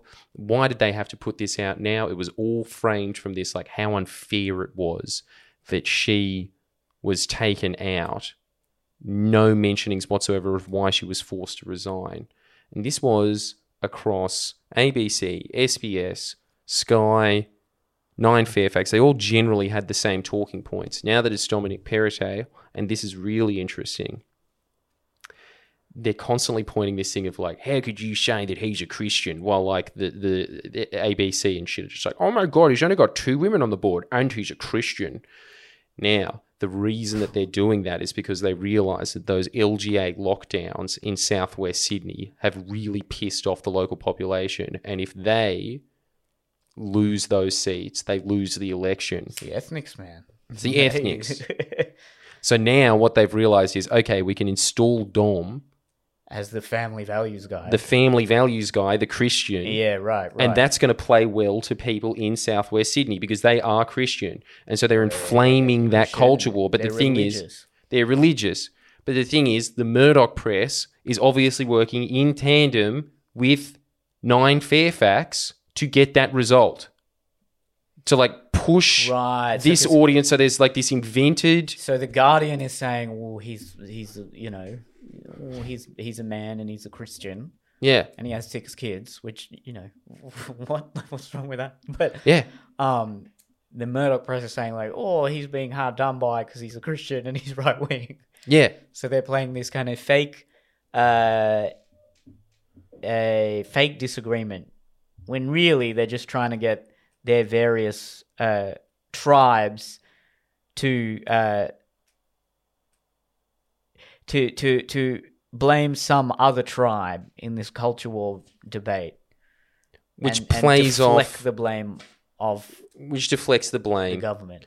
And this is what's happening now because, like, you're seeing Scott Morrison going into the Sydney Morning Herald and saying in the Sydney Morning Herald, you know, we can't have this malicious online bullying and how bad it is, the defamation. Keep in mind, these are the same fucks that have been talking about freedom of speech for fucking 20 years. All of a sudden on a dime. No, I've got a more nuanced opinion now because like the free speech is against me and it threatens my seat.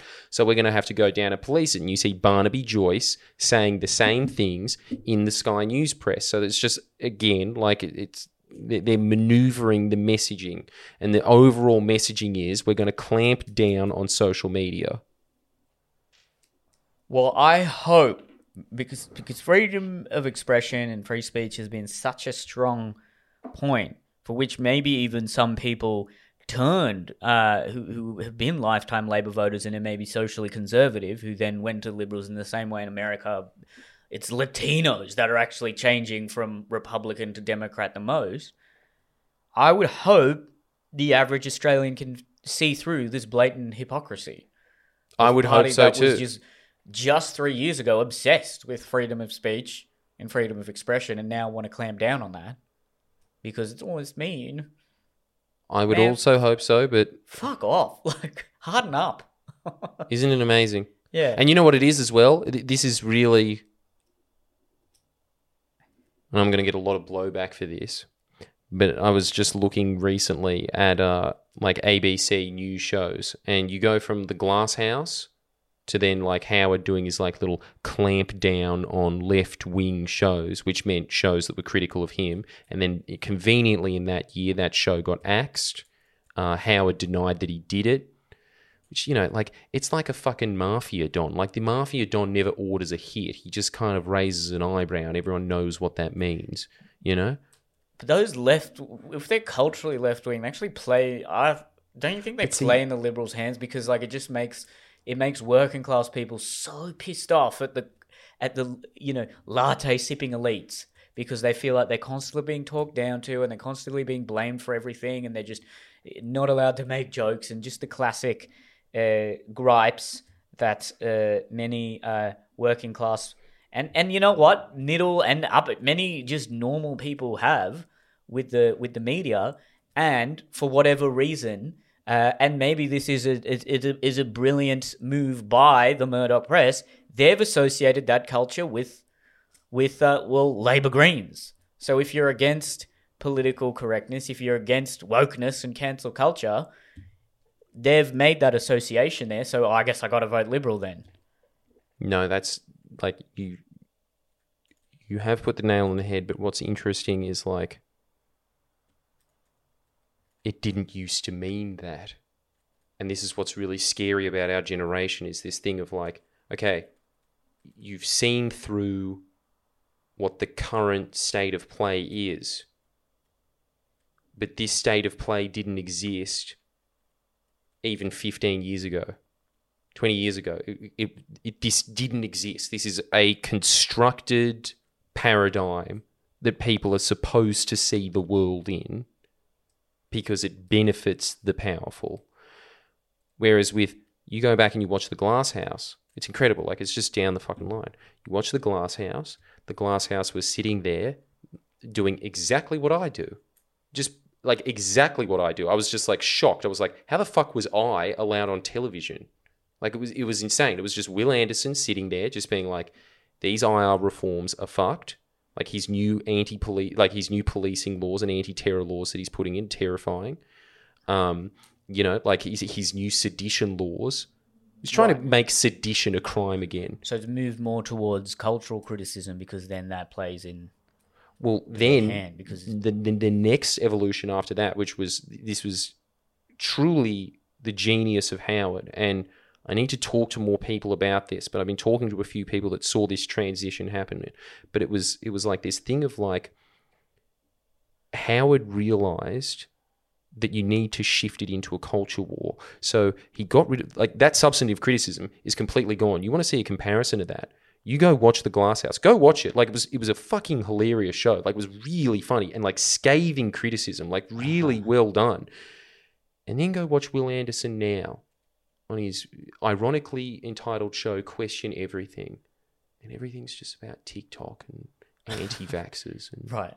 You know, like these new social Harvey Yemeni types, you know, like it's all that kind of stuff that just like, doesn't affect the Liberals at all, doesn't affect power at all, just That's a funny little fucking dance video that's come out. You know, like Well, it's all that kind of stuff. I think more ethnics are actually they're not falling for this. Okay, the people in Western Sydney aren't that stupid. That's what. They're probably listening more to Avi and what's his name? The guy who's now made him Rukshan. They called him alt-right. He's got a fucking Indian accent. Oh yeah, that guy. Yeah, the age was like, this is alt-right guy. He's got an Indian accent. That alt-right term is just thrown about like it doesn't mean anything anymore. It's such a dumb term. It's the media that cried alt-right. But yeah, they don't have a wide appealing message. Who doesn't have a wide appealing message? The Liberals now, because people are really dismayed at how they've. I mean, I don't know if I'm in an echo chamber. You see, I don't know, because I would, I talked to some of my friends who I would have thought, okay, look, they're in banking, and they, I would have thought they would have voted Liberal or something. But even they're like, nah, they fucked up the pandemic and stuff. So it's too hard to predict now what is going to occur because everyone is just in a little echo chamber. I think One Nation could win like 5 to 6 seats in the next Senate. It is possible, but this is the whole thing that the Liberal Party has geniusly set up, which is all of these preference sponges. So you've got your Palmer United, you've got your Australia One, you've got your your One Nation. All those preferences go back into the Liberal Party. Yeah, so that's but Senate though, because I don't think they'll win a House seat, but like this is the whole thing. Like really, they're just.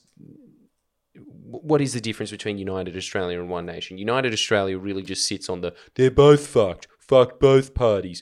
It's just positioning. Same thing with One Nation. It's mostly just like, what happened to fair dinkum Australia? It's not here anymore. End multiculturalism. But you go look at how they vote in the Senate and it'll be like 90% in the same way that the Liberal Party votes. Like, if you're talking like they're the same, that's the real they're the same.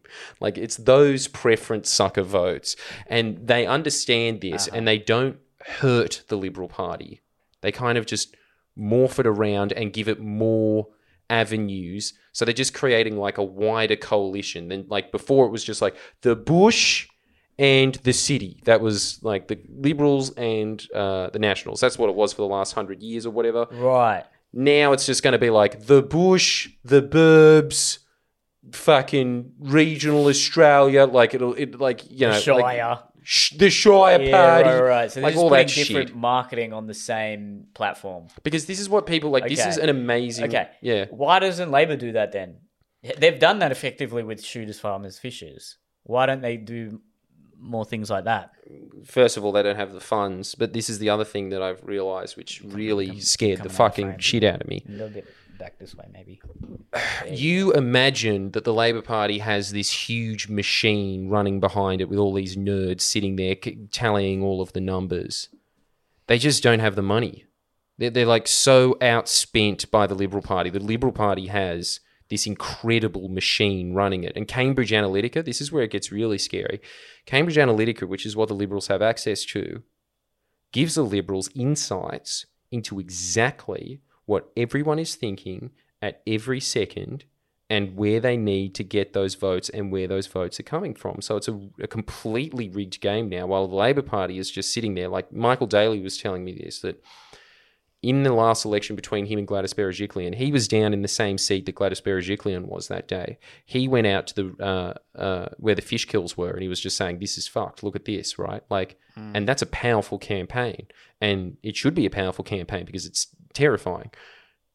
But Gladys Berejiklian was there. She completely ignored the fish situation. She went into this tiny little scout hall filled with these old senior citizens, and then she said, I'm going to put, a $50,000 grant into bringing this fucking scout hall up to scratch, and left. And Michael was scratching his head at the time being like, why was she doing that? It just seems so odd to spend a day out just to go there and then go to another completely different part of the state. And it was because Cambridge Analytica said, you influence these people talk about politics, they'll do the politicking for you. Wow, they don't know that much about who influences who. Yeah. So they probably have data on who's listening to us or watching our videos and can say, all right, these people influence this demographic and these people influence this sort of voter. Yeah. Yeah, it's next level. That's powerful. It's powerful. And then the other thing is that they are also just clamping down on the first time in human history that the plebeians had a medium to express themselves. Yeah. And that's going. And so, like, it's just this amazing technological disproportion that is happening in our lives where you will see them with, like, godlike powers of communication and convincing. And then us, closed. So it's like, it is a very, very scary time that this is all happening. And so it does, and it does really... You got to move. You got to start your... business in a different country where the laws aren't as restrictive, but still comment on Australian politics. It might actually come to that case. It might actually come to that at some point. You might actually be onto something there. But they've... why not? You can be a digital nomad. I'd be kind of mad living in like a Middle Eastern country and just being mega rich, but just every day reading the Australian news. I would love it. I really would if I had to just travel across the world as that. That does sound like an ideal life to me. Not bad, eh? It's not bad. But it's... Yeah. And even personally, I mean, I always did think you can't fall for platitudes, right? When a party just says, oh, we're the free speech party and we're against wokeness... Which, okay, I'm against those two things. Well, I'm in favor of the former and against the latter. But what do your policies actually show for it? Nothing. In my very cursory foray into the legislation of Australian politics, just this year, online safety bill, identify and disrupt, there's nothing... philosophically liberal about these. There's nothing about individual freedom there. These are deeply authoritarian laws. So it's liberal in name only. And the only right-wing outlet I could see that were honest and consistent about that were actually, I think, The Spectator. And I think they had an article about you as well, where they were quite principled in saying, look, I don't, the typical, I don't like what he says, but he has every right to say it. But all who runs The Spectator? Because they do make those kind of they're the principled think pieces, don't they? To me, they're the principled right wing, where I get like principled right wing content, and then the other ones you've recommended are where I get principled. I know we don't like the left-right labels, but the other narrative, if you will, you know, Michael Weston, Independent Australia, but the whole the news. And even Sky News, I watch as light entertainment. It's just funny, but yeah, I wouldn't try and be accurately informed by any of the major papers or any of the major TV stations. And I think that's really. I'm glad that we live in that age where you're at least able to get that message across. But I think that like I honestly think that window is closing. Got to do what you can. We got to do what we can then. What sort of laws could they actually implement then? Could they actually have some sort of standard, some sort of, you know, classification board and integrity board that says, hey, if you have a certain amount of followers or if you have this X amount of influence, you have to abide by these standards and these codes? Mm-hmm. It sounds like it's getting... Well, I'm 100% leaving the country. But the thing is, you know what else is really, really scary about all of this is that they are using Australia as a testing ground. So, like, Jesus. It will be worldwide after this.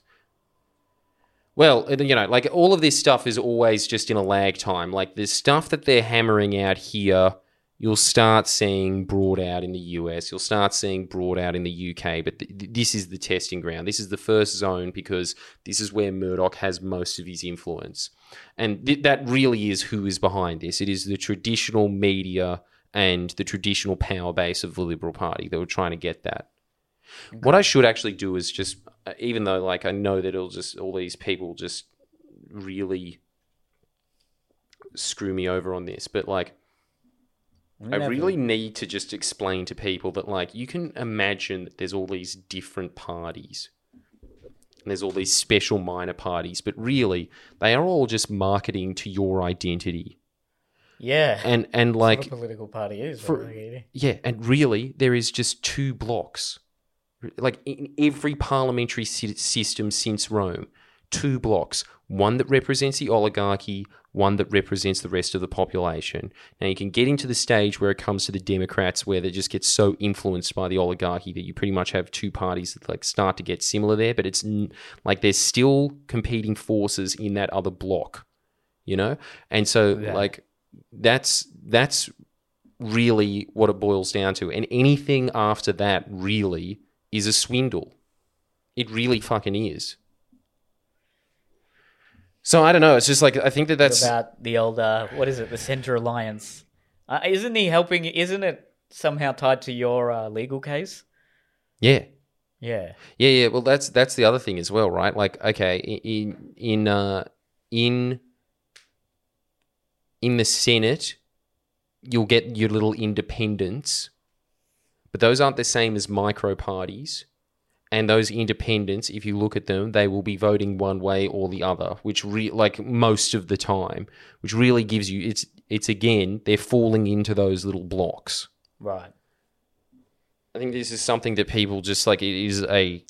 Okay, so if you have enough influence and if you've been in the game long enough and you can see that there's a certain portion of the populace that are dismayed at the usual party that they would be voting for, you can come out as, whether you want to call it a con man, you can sort of come out as maybe even a sophist and say, well, I'm going to appeal to the disgruntled. You little block here, this little block here that is just would usually vote Liberal, but I can see that there's this one issue that you're disgruntled at the Liberal Party about, and vice versa to Labor. I'm going to come out and latch onto that.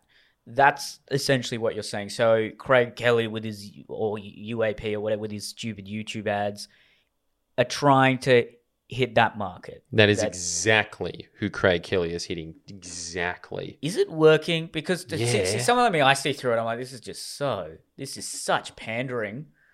But you just don't know if you're in an echo chamber, man. No, you are, but this is the thing. Like, the UAP aim for the dumbest, most uneducated people in the country. Okay, do you think that sentiment actually is what pisses some people off, though? Yeah, of course. Like but I'm just saying, like these are just stats, right? Like it's just like saying, like the Greens are the richest voting bloc in the country. Sure. That is indisputable. Like they have the most amount of money. You look at the UAP, least educated by a mile. The reason that they are is because, again, like if you have just a modicum of understanding of the political system, like you can see through the United Australia Party. But if you don't, what are they doing? They're always hitting those kind of messages. They're both the same, fuck the main two parties, very broad concepts like fuck cops, freedom of speech, nothing actually concrete. And like I just did a video just pointing out what a hypocrite he is on all of those things anyway. Like, and the big one, the big one, vaccines. So he was really going for 20% of the population that didn't want to get the vaccine. Yeah. And but like the Liberals couldn't allow that message in the Liberal Party because that would have pissed off the other 80%. So Craig was just like, I've got 20% in the bag here. Yeah, and where they would maybe differentiate from One Nation is that, well, if you're looking at a majority Muslim population in southwest Sydney, they may still be a bit hesitant to vote for Pauline Hanson. Whereas they may be more inclined to vote for a Craig Kelly type of character. That's what they're looking for, right? Like, because he's not going for the like fuck immigrants angle that One Nation is. No, because a big part of the anti-vaccine hesitant, vaccine skeptic, whatever you want to call them, is that they are very ethnic. At least from what I can see on social media. Again, don't know if I'm in an echo chamber, but it seems to be that it's quite working class and quite ethnic. Traditionally, what would have been a Labour base. Seems to be. I don't know this for sure. I'm just guessing again from what I'm looking at on social media. But it would be an interesting. It would be funny if there wasn't a UAP and there was the only party that was saying that was just fervently against vaccine mandates and vaccine passports. Which, by the way, I don't agree with passports. I don't even know if I agree with mandates. I don't really. It's a tough one there, but I do actually have something in common with that sort of group in that there needs to be a space for conversation there. Yeah, no. Look, see, this is the whole thing, right? Like, you are not going to change your vote over that, but there are people that will. You know, that's who he's aiming for. Yes. But as you're saying, right, you're just saying, like, I think that's everybody. Everybody is kind of like, I'm generally unhappy with how lockdowns, how vaccines, all of that. But they're all unhappy for different reasons. But because they're educated enough, they realize, like, but this is the game. You know, like they have enough of an understanding of where the parameters are. Sure. But there are people that don't. And if you just poke that one button over and over and over and over and over again, you're going to get that demographic, because that's the thing that is really shitting them at the moment. Because again, like, what else is actually... This is the other thing as well. This is the thing that's very frustrating about politics, is that, like, it screws you over, but in invisible ways. You'll never actually see it. It'll never happen in your life. Vaccines did. COVID did. And unless you're sitting there reading the 300-page legislations that they're actually passing, you can't trust the messaging of any of the parties, really. Well, they're all going to make themselves sound good. They're all going to say, here are the great policies that we're putting forward. Until you actually start looking at, all right, this party passed this law, this party voted against this law, then you get a true gauge of their character and their ideals. I mean, on those two laws I was talking about earlier, the Greens were the only ones that both voted against them. Now, I'm going to guess, I don't know if you can confirm with this, that Labor didn't go against it because they didn't want to rattle the Murdoch boat. And because if they went against that Identify and Disrupt bill, then there'd just be a smear campaign against them. I'm going to guess that. Identify, usually, yes.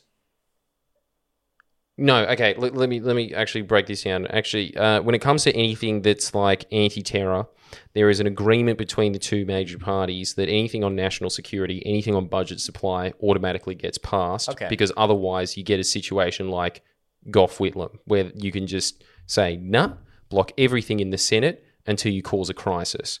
Okay. And that's really poisonous for democracy. So there was that agreement. But when it comes to Identify and Disrupt was its own little beast. That was definitely the CIA. There's about 10% of those anti-terror laws that they all start linking up together. And that moves into pretty much that the US has a Bill of Rights that stops them from spying on their citizens. And again, because Australia's a little test beacon, which is just like ASIO is the CIA. Like, it's pretty much just an Australian taxpayer-funded branch of the CIA. But they are allowed to spy on... But ASIO is allowed to spy on US citizens. So they pass all of these laws that completely erode Australia's civil rights and spying and stuff like that, so that they can then use those laws on American citizens. And we're just kind of like the fodder in the mix of it. When it comes to the Labor Party, everyone knows the playing field, and the Greens definitely know it as well. It's just that they're not trying to win government. They're just trying to win good boy points from their little demographic so they can sit there and say, like, we're against these things.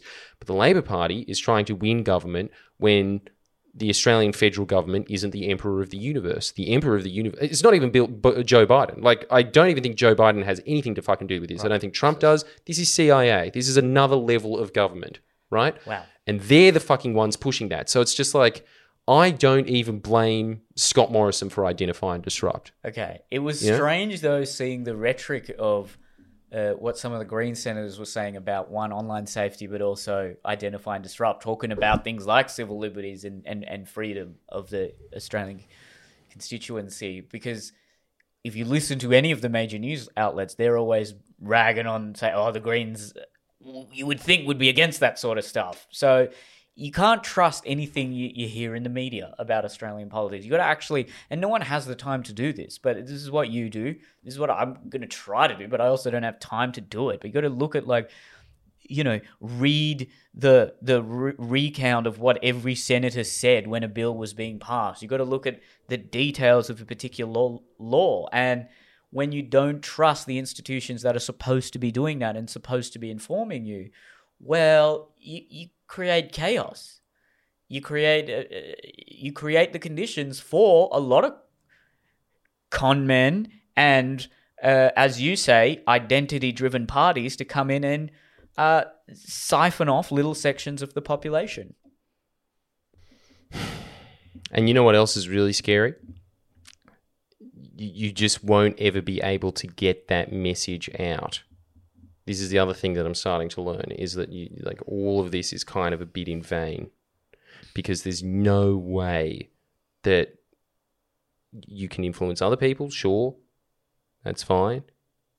But as you're kind of pointing out, right, like, no one in Southwest Sydney is fucking listening. No way.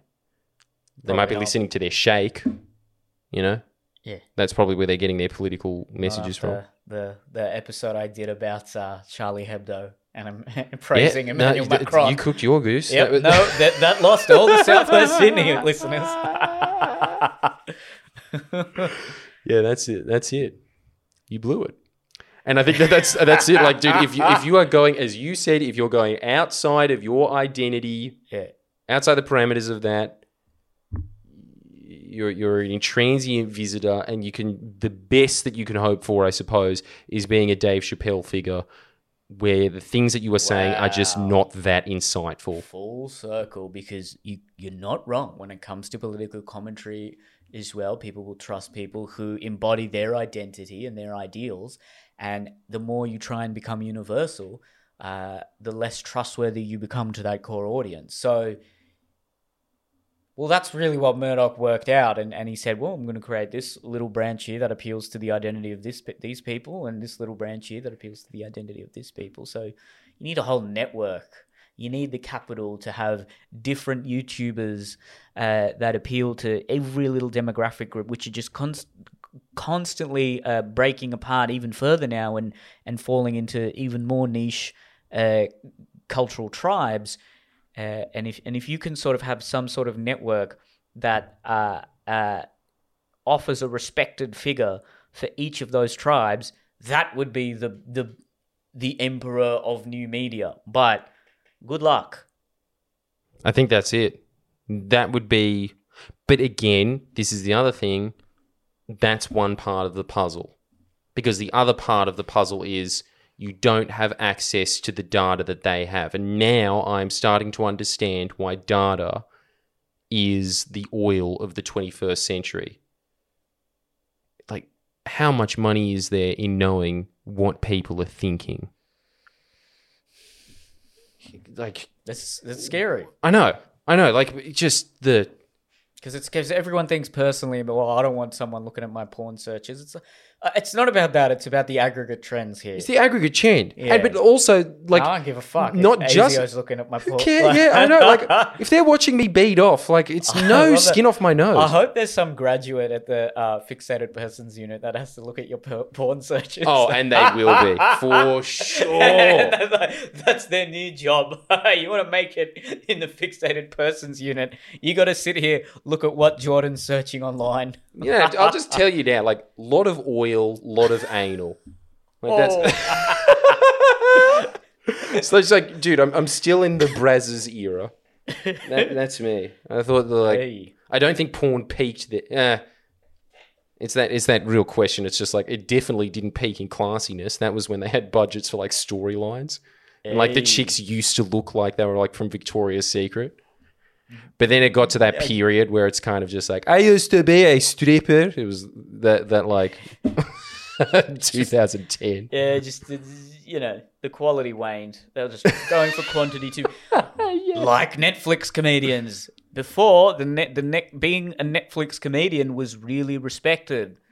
And it was an indication of you... of your high position in the hierarchy, but then they gave specials to anyone and everyone. Also to try and get each niche audience that the comedian has to come to Netflix, to come to the monolith. So, wow, this trend is everywhere. Trying to consolidate tribal groups. Damn. Conquering the already divided. That's the new empire building.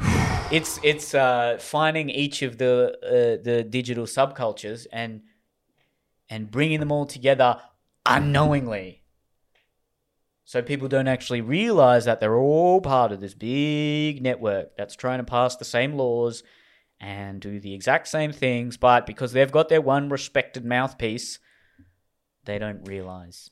I mean, it's not that profound because you look at cable news and you could clearly see, particularly in America, all right, each anchor there is appealing to a different type of person. So you Chris Cuomo, who's now, he like grabbed his female boss's ass or something and said, hey, now that you're not married, I can do this. Like, the guy's just, him and his brother, what the fuck? Wait, so Chris Cuomo's out? No, but they're protecting him. They're just total hypocrites. Are they? I don't know, man. I just get this from Breaking Points. But he appeals to, I think, middle-aged women who just like it because he's a very confident, stoic, masculine man. And then Megyn Kelly appeals to, like, cucked conservative men who are like, she's hot. And Tucker Carlson kind of appeals to, like, 20s, particularly appeals to younger conservative incels, I think. You can tell because, like, out of all of those characters, he's the one that brings a smile to my face. He can, he's the demographic that, like, you can relate to. For some, I really don't know what that reason is, but he does.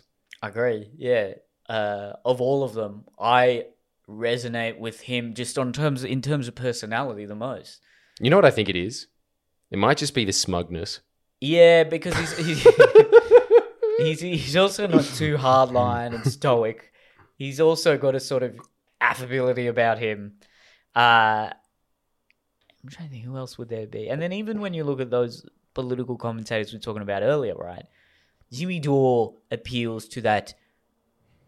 I'm guessing male unionist who's disgruntled with all the identity politics that's now become ubiquitous on the quote-unquote left. Dude, every time I think about his audience, I just think about a bunch of guys on a construction site and at a wharf. Yeah. Kyle Kalinske. The, like, educated left. But also, a bunch of college students. Yeah, middle college ground, students. like male college students who aren't as rough as the construction workers listening to Jimmy Dore, but aren't as cucked as the people who listen to the Young Turks. Who the fuck is listening to the Young? Dude, it's sad Who's looking at still their looking views. at them now, yeah. Who? I'm trying to think. And who their also just like demographic when would they, be. yeah, like, dude, every video that I watch of them, I'm always just like, wow, you just don't get it anymore. How the fuck did that happen? You were such a titan for so long, and like, your audience is just gone. Yeah, they don't have a point of difference to mainstream media. They tried so hard to compete with mainstream media that I think, well, old media, but I saw a comment somewhere where they're no different to MSNBC now. It's just a bit Seems more like fucking budget, Yeah, and youth oriented. but like not hitting the fucking mark. You Yeah. know, like it's just like Cenk should be on MSN. He's like easily that age. And like he's also just going for the whole like, you know, graphics ridden wall behind him, which now just comes off as so fake, Yeah. you know?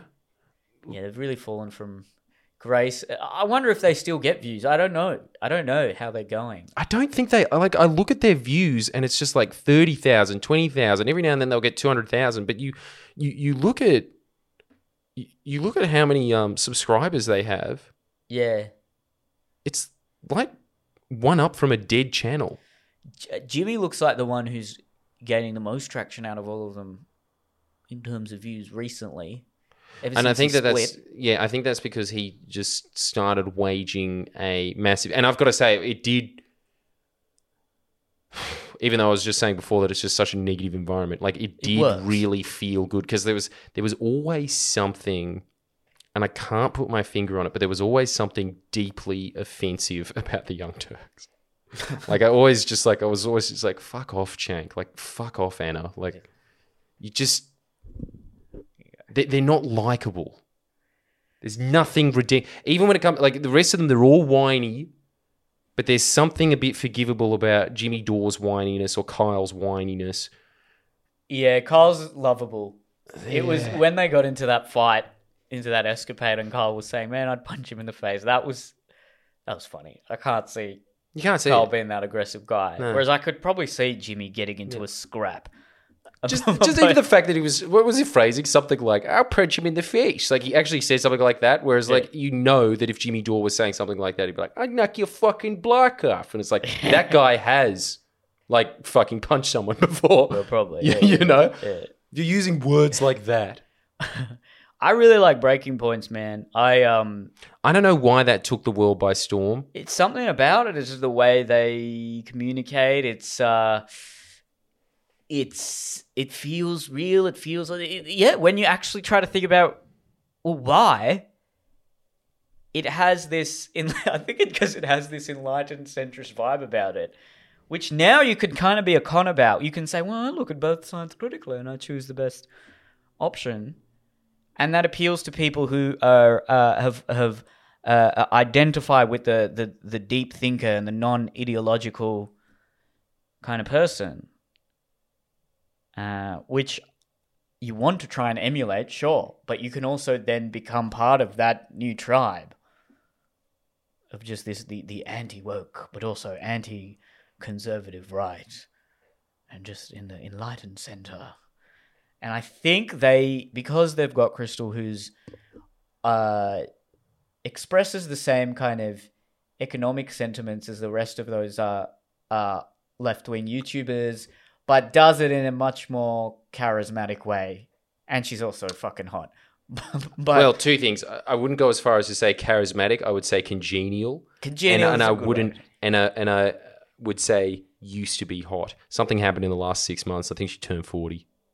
Don't you think? Like it's just she's still hot, but like I just remember when she first came out, and I was like, damn, 10. And now I'm kind of just like, you're getting to that Jackie O age, and Kyle and Jackie O. Oh, I don't know, man. I'm still think she's like I'm a vibing. 10.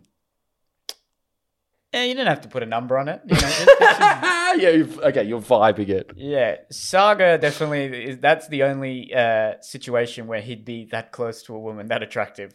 I know. Like every time you always look at him, you're just like, what? Like Kyle and Crystal makes a little more sense, doesn't it? When every time you ever see when they talk to each other, it just sounds like Kyle's very like kind of attracted to her. Yeah, I know. But like, I mean, they you all probably can't help it. But you can't help it because she is clearly that hot. Yeah. But then there's also it's exactly the same as when you see that roaming millennial chick on those like Turning Point or whatever, like Politicon. She's always on those well, the debates. half Asian one. The half Asian Yeah, one. she's very attractive. She's really like, you know, porcelain like, right?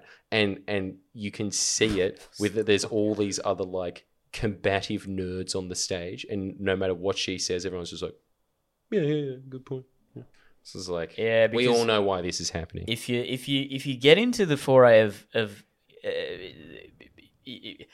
political verbal pugilism, you're dealing with incels, okay? You're dealing with guys who are probably not the most charismatic and popular with women. So as soon as you put an attractive woman there, they don't know how to handle it.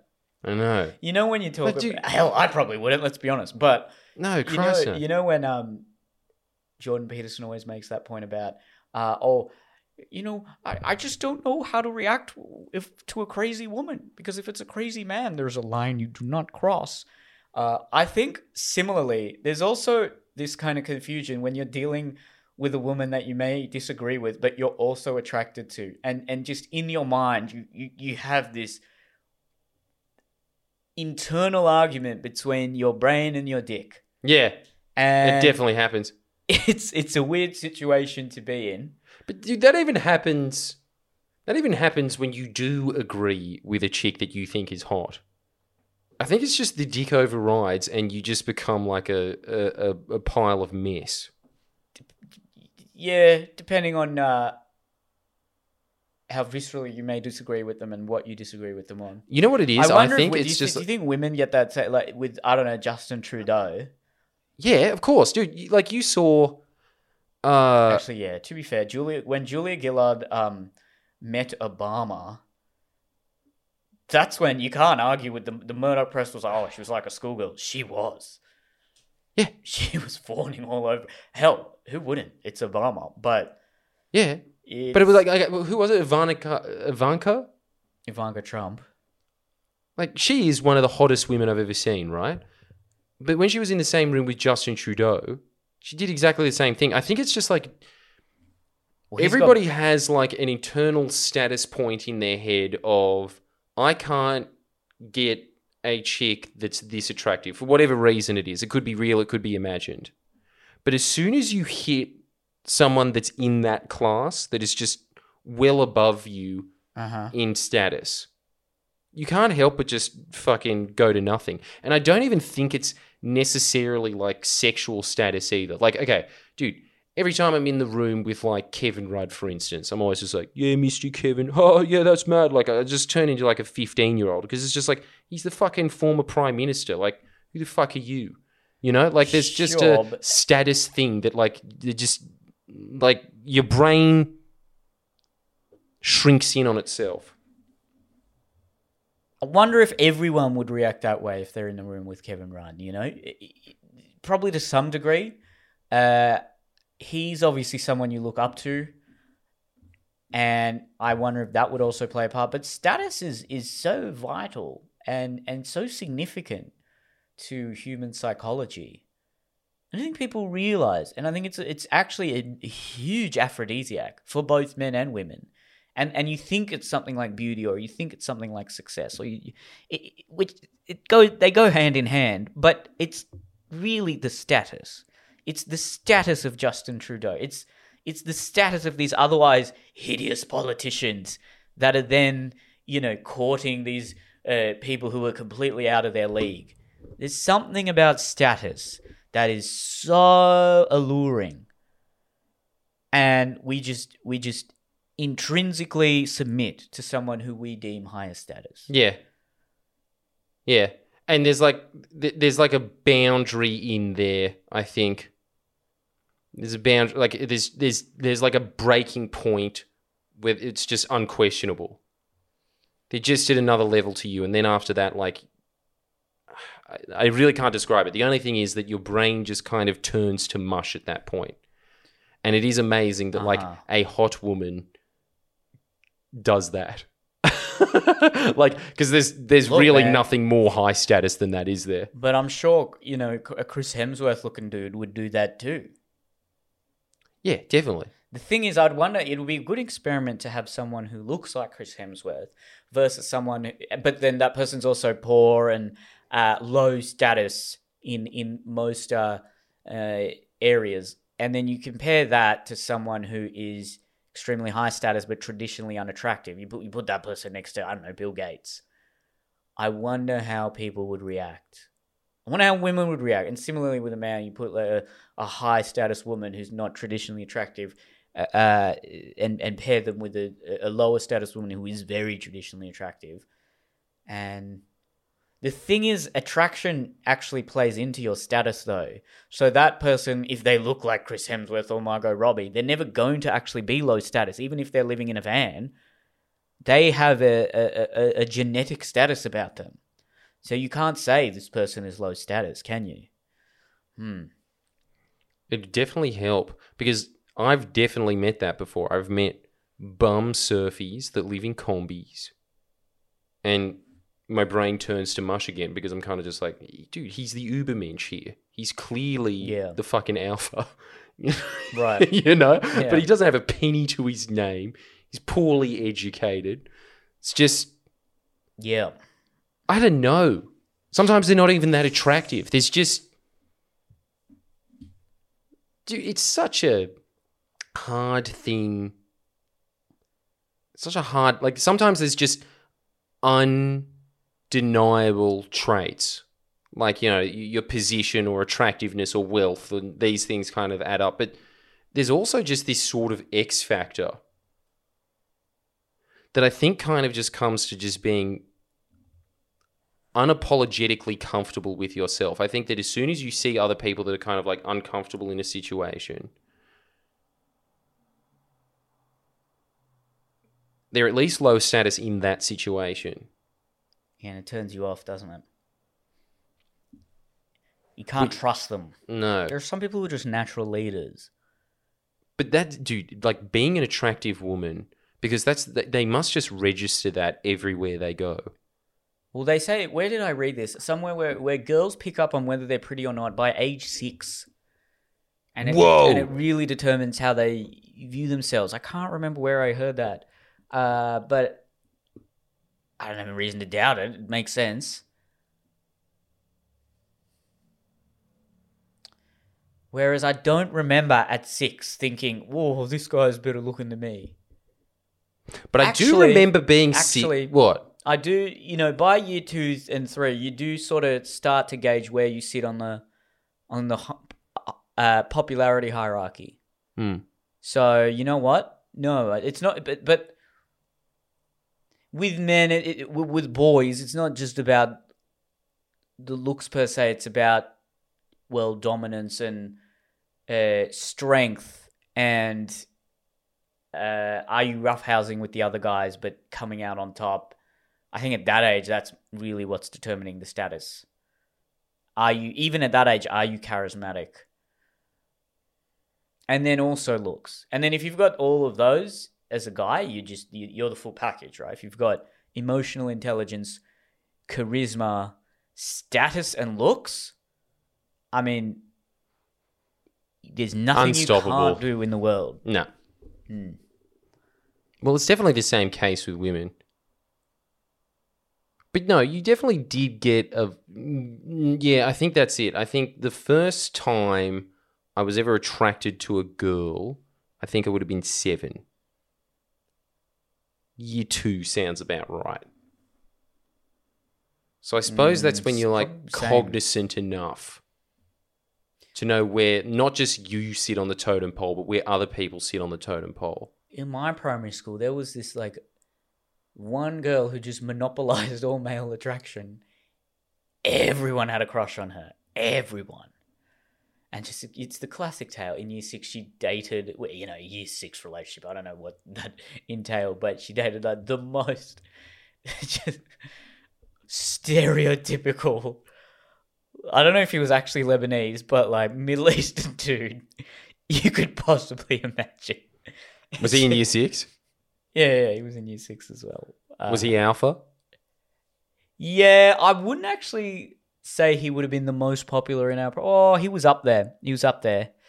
I'm trying to think now. It's been a while. Who was the most popular in our... There wasn't a clear top dog.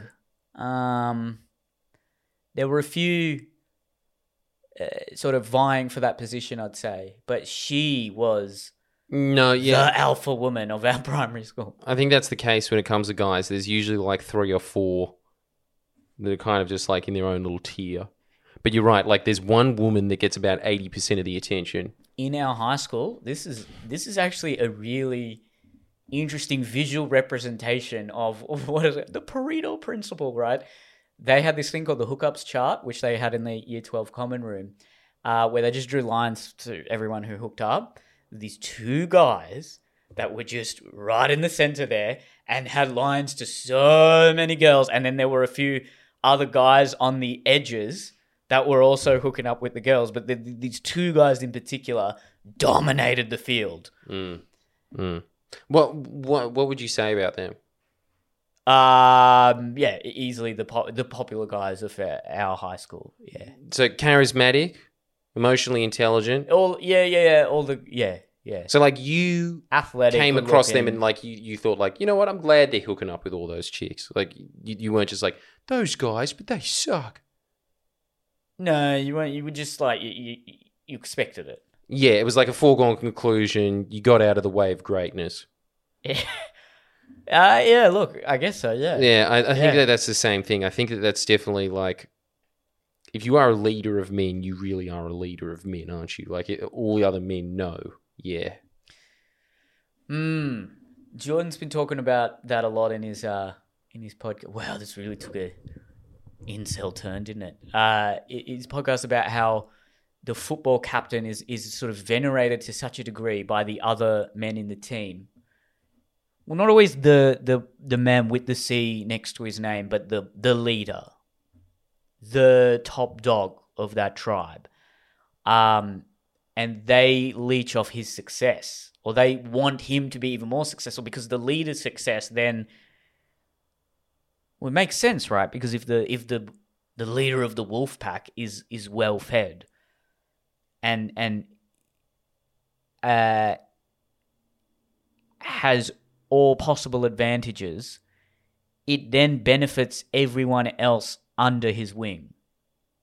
More so than to the extent where, could it even be evolutionarily adaptive that if you are not entirely low on the status chain, but you're sort of second, third tier, it would be beneficial to give some resources to the top dog, because the utility of those resources for the top dog will then benefit the whole tribe more. Whereas if you consume or utilize whatever those resources may be, the utility to you pales in comparison to the utility to the whole tribe if the leader attains more resources.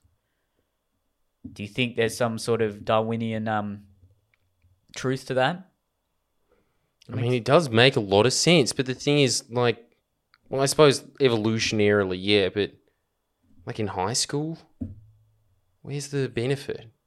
Well, it's just so embedded into our genetic code. It's just so embedded, yeah, that's it.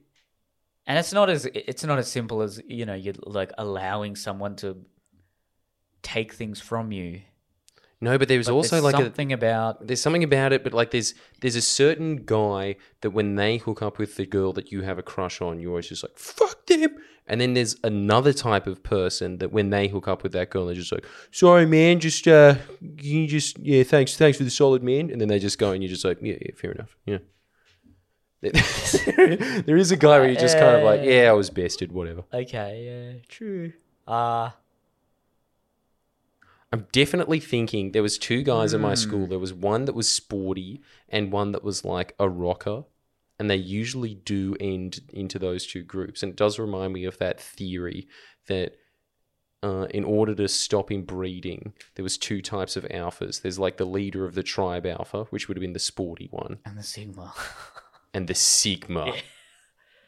Don't you think? Like, and that's the rocker one that's makes just sense. kind of like this free spirit, yeah? Like a Russell Brand kind of character that's just around, just like, you're beautiful, innit? Let's have a little makeout. Oh, that's crazy. That's crazy. Let's get this other girl in there. That's definitely weird, isn't it? Like, I bet that's exactly how all these threesomes started. don't you reckon? Like, so many, like, throwing around of, like, just this been is so fun. crazy. This is insane. It would have Whoa. just been so much fun to be a part of that. Yeah, they're the two stereotypes of the men who are successful in the sexual domain, and in my experience, they ring true. It usually is the alpha type and the sigma type that seem to be the most successful in chasing, gaining mates. Actually going to do a podcast on Sigma males with Eliza this weekend. Well, what are your thoughts on it? It seems kind of true. I don't think it's a sort of dangerous idea, as some people would say, or as it's some kind of outlet for incel resentment there. I think there just are certain psychosocial,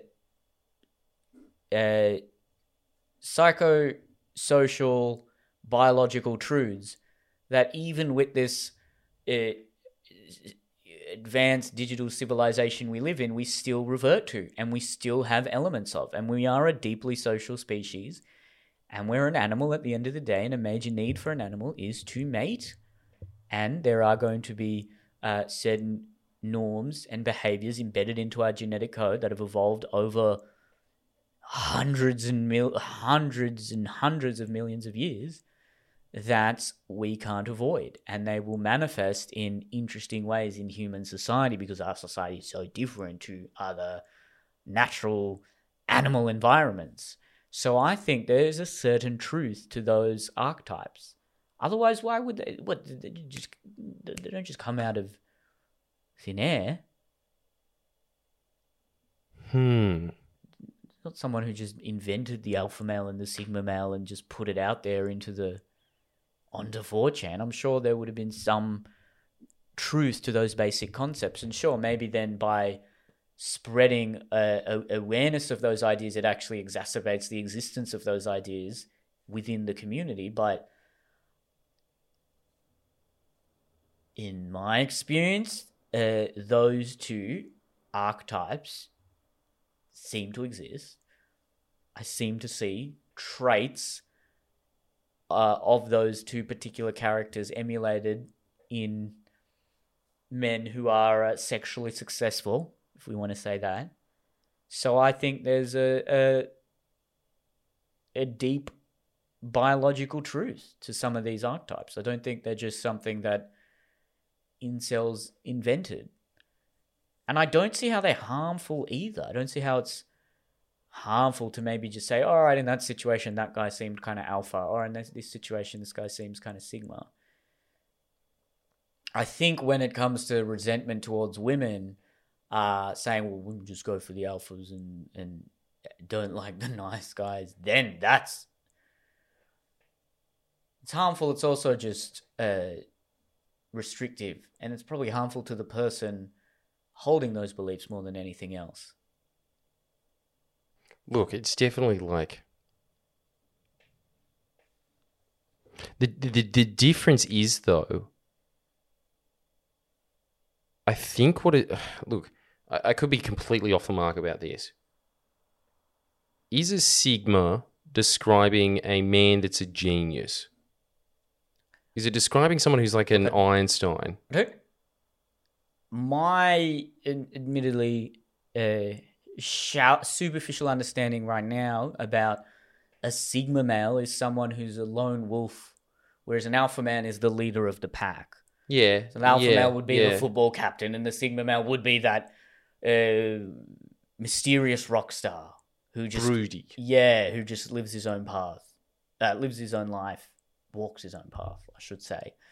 Whereas, the alpha is someone who's probably more of the extrovert, who's around men a lot more and has just naturally taken his position as the Simba of whatever given group he's in.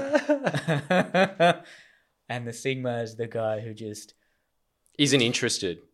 No, he Doesn't want to participate. He's an introvert. And he... I tell you paves what, his like own the path. only thing that I think makes it really sad is that I think that, and makes me think that I'm trying to like look more truth into it, is I can see why the Sigma male has taken off. And it's because when I look at it, I'm kind of just like, yeah, that's me. I was never the alpha, but I'm still cool, right? Like, I think that's what's happening with the Sigma male, and I think that's why, you know, it's taken off in 4chan realms and shit like that. Because it's kind of, I suppose that's it. It's kind of like the idolized version of an introvert. That's it. And an alpha is an idolized version of an extrovert. Yeah. It's a lot easier for someone to identify as a Sigma male if they're a loner, because it's probably a lot harder to become an alpha male, because you can't just force yourself into the leadership position. You have to sort of subversively and indirectly be gifted that position. Whereas a Sigma just can be anyone. But if the alpha, if it is, yes, true. The thing is, though, that it would kind of become natural to them. Because that's the whole thing. You have like, to work for it too. You definitely have to work for it, but if you are destined to be an alpha, you're going to be an alpha, and it'll just feel like, you know, a duck in water. Sure. You'd like when you're at parties, when you're, you know, at doing sport and stuff like that, you'd enjoy the process. Yeah. Whereas if you're more on that Sigma side and the introverted side, like, because, dude, I always remember that. I was always just like, fuck, I hate going to parties. And it was never like a thing of being like, I'm scared. It wasn't that. It was just like this thing of like, this is, well, you know, like it was, I'm scared when I was like a teenager or whatever, but you grow out of that and then you just kind of like, this is a waste of time. I was exactly the same as you. I went because I felt like I had to. But it never felt natural. This is lame. I would make fun of everyone who went to the party. And then I never got invited to a party from year 10 to year 12 because I faked being drunk, because I was like, that's the like brutal comedian in me, even from that age, where I would look around and these people are retarded. And then I'm like, oh man, good party, man. I'm so drunk. I hooked up with 10 girls. Wow, I'm so cool, dude. And like they just disinvited me to the next 2 years worth of parties. And then by the time I started going to parties again in year 12, I hadn't caught up with my limits of alcohol. So I was the idiot getting super drunk at the year 12 parties when everyone was saying, oh, cute little Neil doesn't know his limits. Yeah. He's so wasted. So I think I made a pretty alpha move at that first party, saying, fuck you guys, this is lame as fuck. It didn't pay off, but took the risk, didn't get the reward. I don't know how it would pay off. Well, everyone's like, yeah, you're so true, this is lame, we're going to stop drinking now. What was I thinking? Yeah, but again, it's like the fact that you were thinking that shows that was never going to be a path for you. I was never going to be, no, I've never been, yeah, of course. Anyone who listens to this podcast would probably guess if anyone's a Sigma or like emulates certain characteristics of the Sigma. Yeah, I live alone. I've always been a fucking loner. I do everything. I just in solitude. I don't like groups. I don't even like collaborating often. Yeah, I collaborate with you, Analyzer, and then that's it. Fuck off, everyone else. So. Yeah, you're more of an alpha because you got a whole team around you. No, but I'm exactly the same. Like, there's just constant this like... In the artistic world, you won't find many alpha men. Okay, that's why we're probably not gonna gravitate towards... Who the fuck is? Yeah, comedy and things like commentary. In the sporting world, and in the business world, and that's where you'll find the hardened alphas. And the army, the general of the army should be the leader of the pack. Should be. Yeah, I think that's it. It's just like, okay, are you are you adept in social situations? Does that feel natural to you? If you are, then like I suppose you should be looking towards emulating those alpha male traits, but it just never...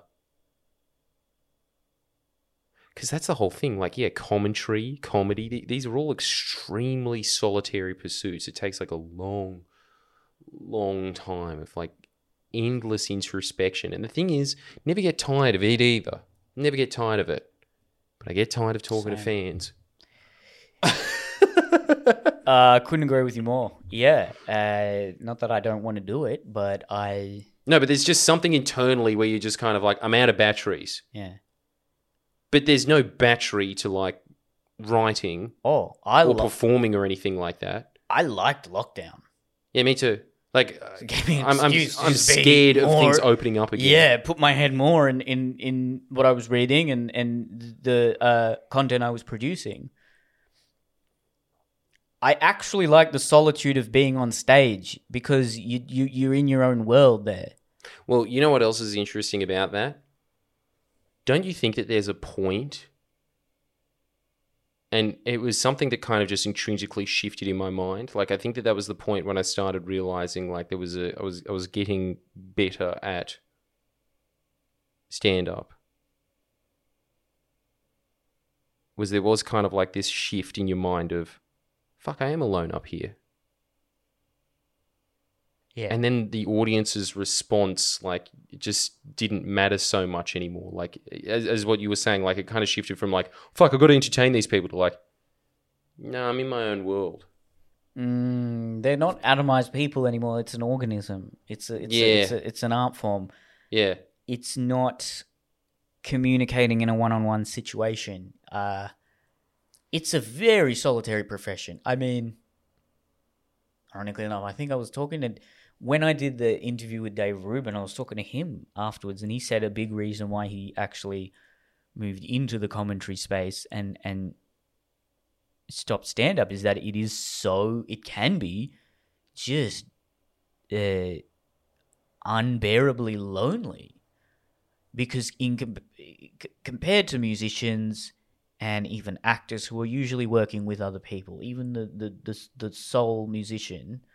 And when I say so, SOLE, they might have a guitarist or they have a backing band or they're traveling with people often. And if they're at a really big level, they've got their managers. And sure, comedians have that too.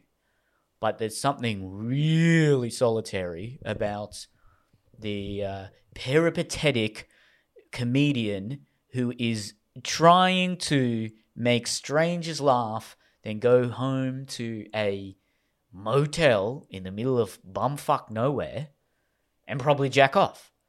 Yeah. That's the life that of is a comedian. The life. There's no glamour for the true road dog. And that's why comedians respect the comedian's comedian. There's no glamour in that. Nah. It's performing for the people who are already masters of the craft. It's being the alpha of the sigmas. Hey, you can put it that way, right? Because the comedian's comedian most solitary cunt is the guy who turns his back or her back on the fanfare, the money, the glamour, the glitz, to just perfect the craft and perform in dingy pubs and bars all across the country, living paycheck to paycheck. You know what else as well? You can really see it in the difference between Dave Chappelle and Patrice O'Neill. And I do actually think that if you're talking about the true comedian, it is him as opposed to Dave. Like, Dave is always talking about how he gave up $50 million, but he gave up enough to get into Chappelle's show in the first place. Whereas Patrice O'Neill was offered that life and then he just went, no.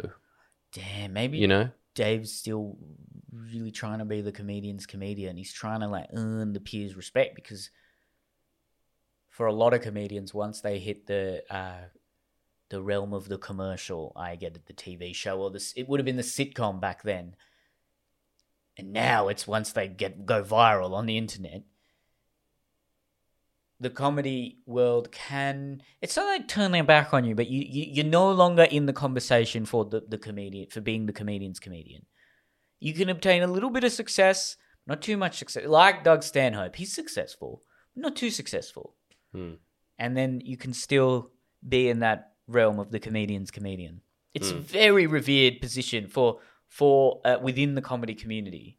Everyone else will be like, I don't give a fuck. Who are these people? But actually, Louis is someone who was probably one of the few who was able to do both, achieve commercial success and be the comedian's comedian. But have you noticed, dude, ever since he was cancelled, fuck, he's funny now.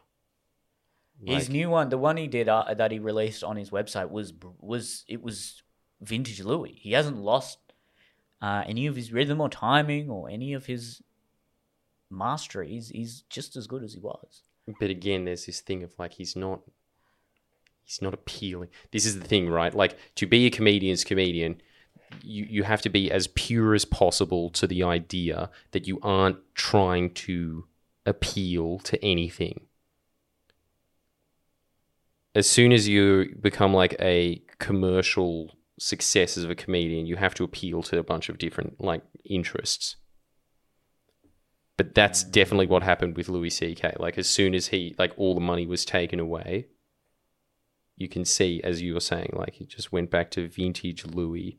And I actually think the best stand-up that I've ever heard of him was when he first came back after the beat-off incident and was performing just to a club and was just testing out that hour that he actually put out. And that was the best thing. That was the best one. And so, yeah, he has gone back to that position, I suppose, of comedian's comedian. Because he's not... That's the whole... You know what comedian's comedian is? It's like purely... It's purely in it for the joke. That's what it is. It's just... It's a pure pursuit of making an audience laugh. Nothing else. There's no other agenda there. The only reason that they have like their comments and they talk about things is like, I do truly think this now that I'm a bit older. I think that when you have something to hang the joke off, the joke has more of an impact. Whereas if you just do that pure joke thing, if you just get up, you do punchline, it gets old. Like, watching an hour of punchlines is old. The reason that you have like a perspective in between it is to give the audience a rest so the joke lands better. It's also unique to that particular joke because so many jokes you can just assume have been said before, but when you add that extra perspective, it can make it notably unique. Because we both agree on what ideal comedy is. It's finding, being able to articulate an unspoken, implicitly agreed upon truth in a hilarious way, and using that comedy to either lampoon or criticize certain accepted norms that you weren't even aware were accepted before. And so the best comedy it makes you laugh significantly, but it's such a cliche, but it also does make you think. It makes you come out of the show being, it's not that it makes you, see where that's been bastardized is that comedians try to sound smart by just saying things that they know are just sort of heuristic signs to allow the audience to understand that they're smart. So rather than just doing a dick joke, you say, well, this conservative politician has a small dick, and here's my dick joke. Oh, that guy's smart. He knows about politics, right? But you haven't actually offered any interesting perspective there. But when Bill Burr comes out and says, there's no reason to hit a woman. What do you mean there's no reason? And then just masterfully crafts a series of jokes around that premise that is so jarring when you first hear it, to then leave the listener actually confused in a good way, to have their reality challenged through laughter is Truly genius. Yeah, fuck, you're right. Like, if Jesus.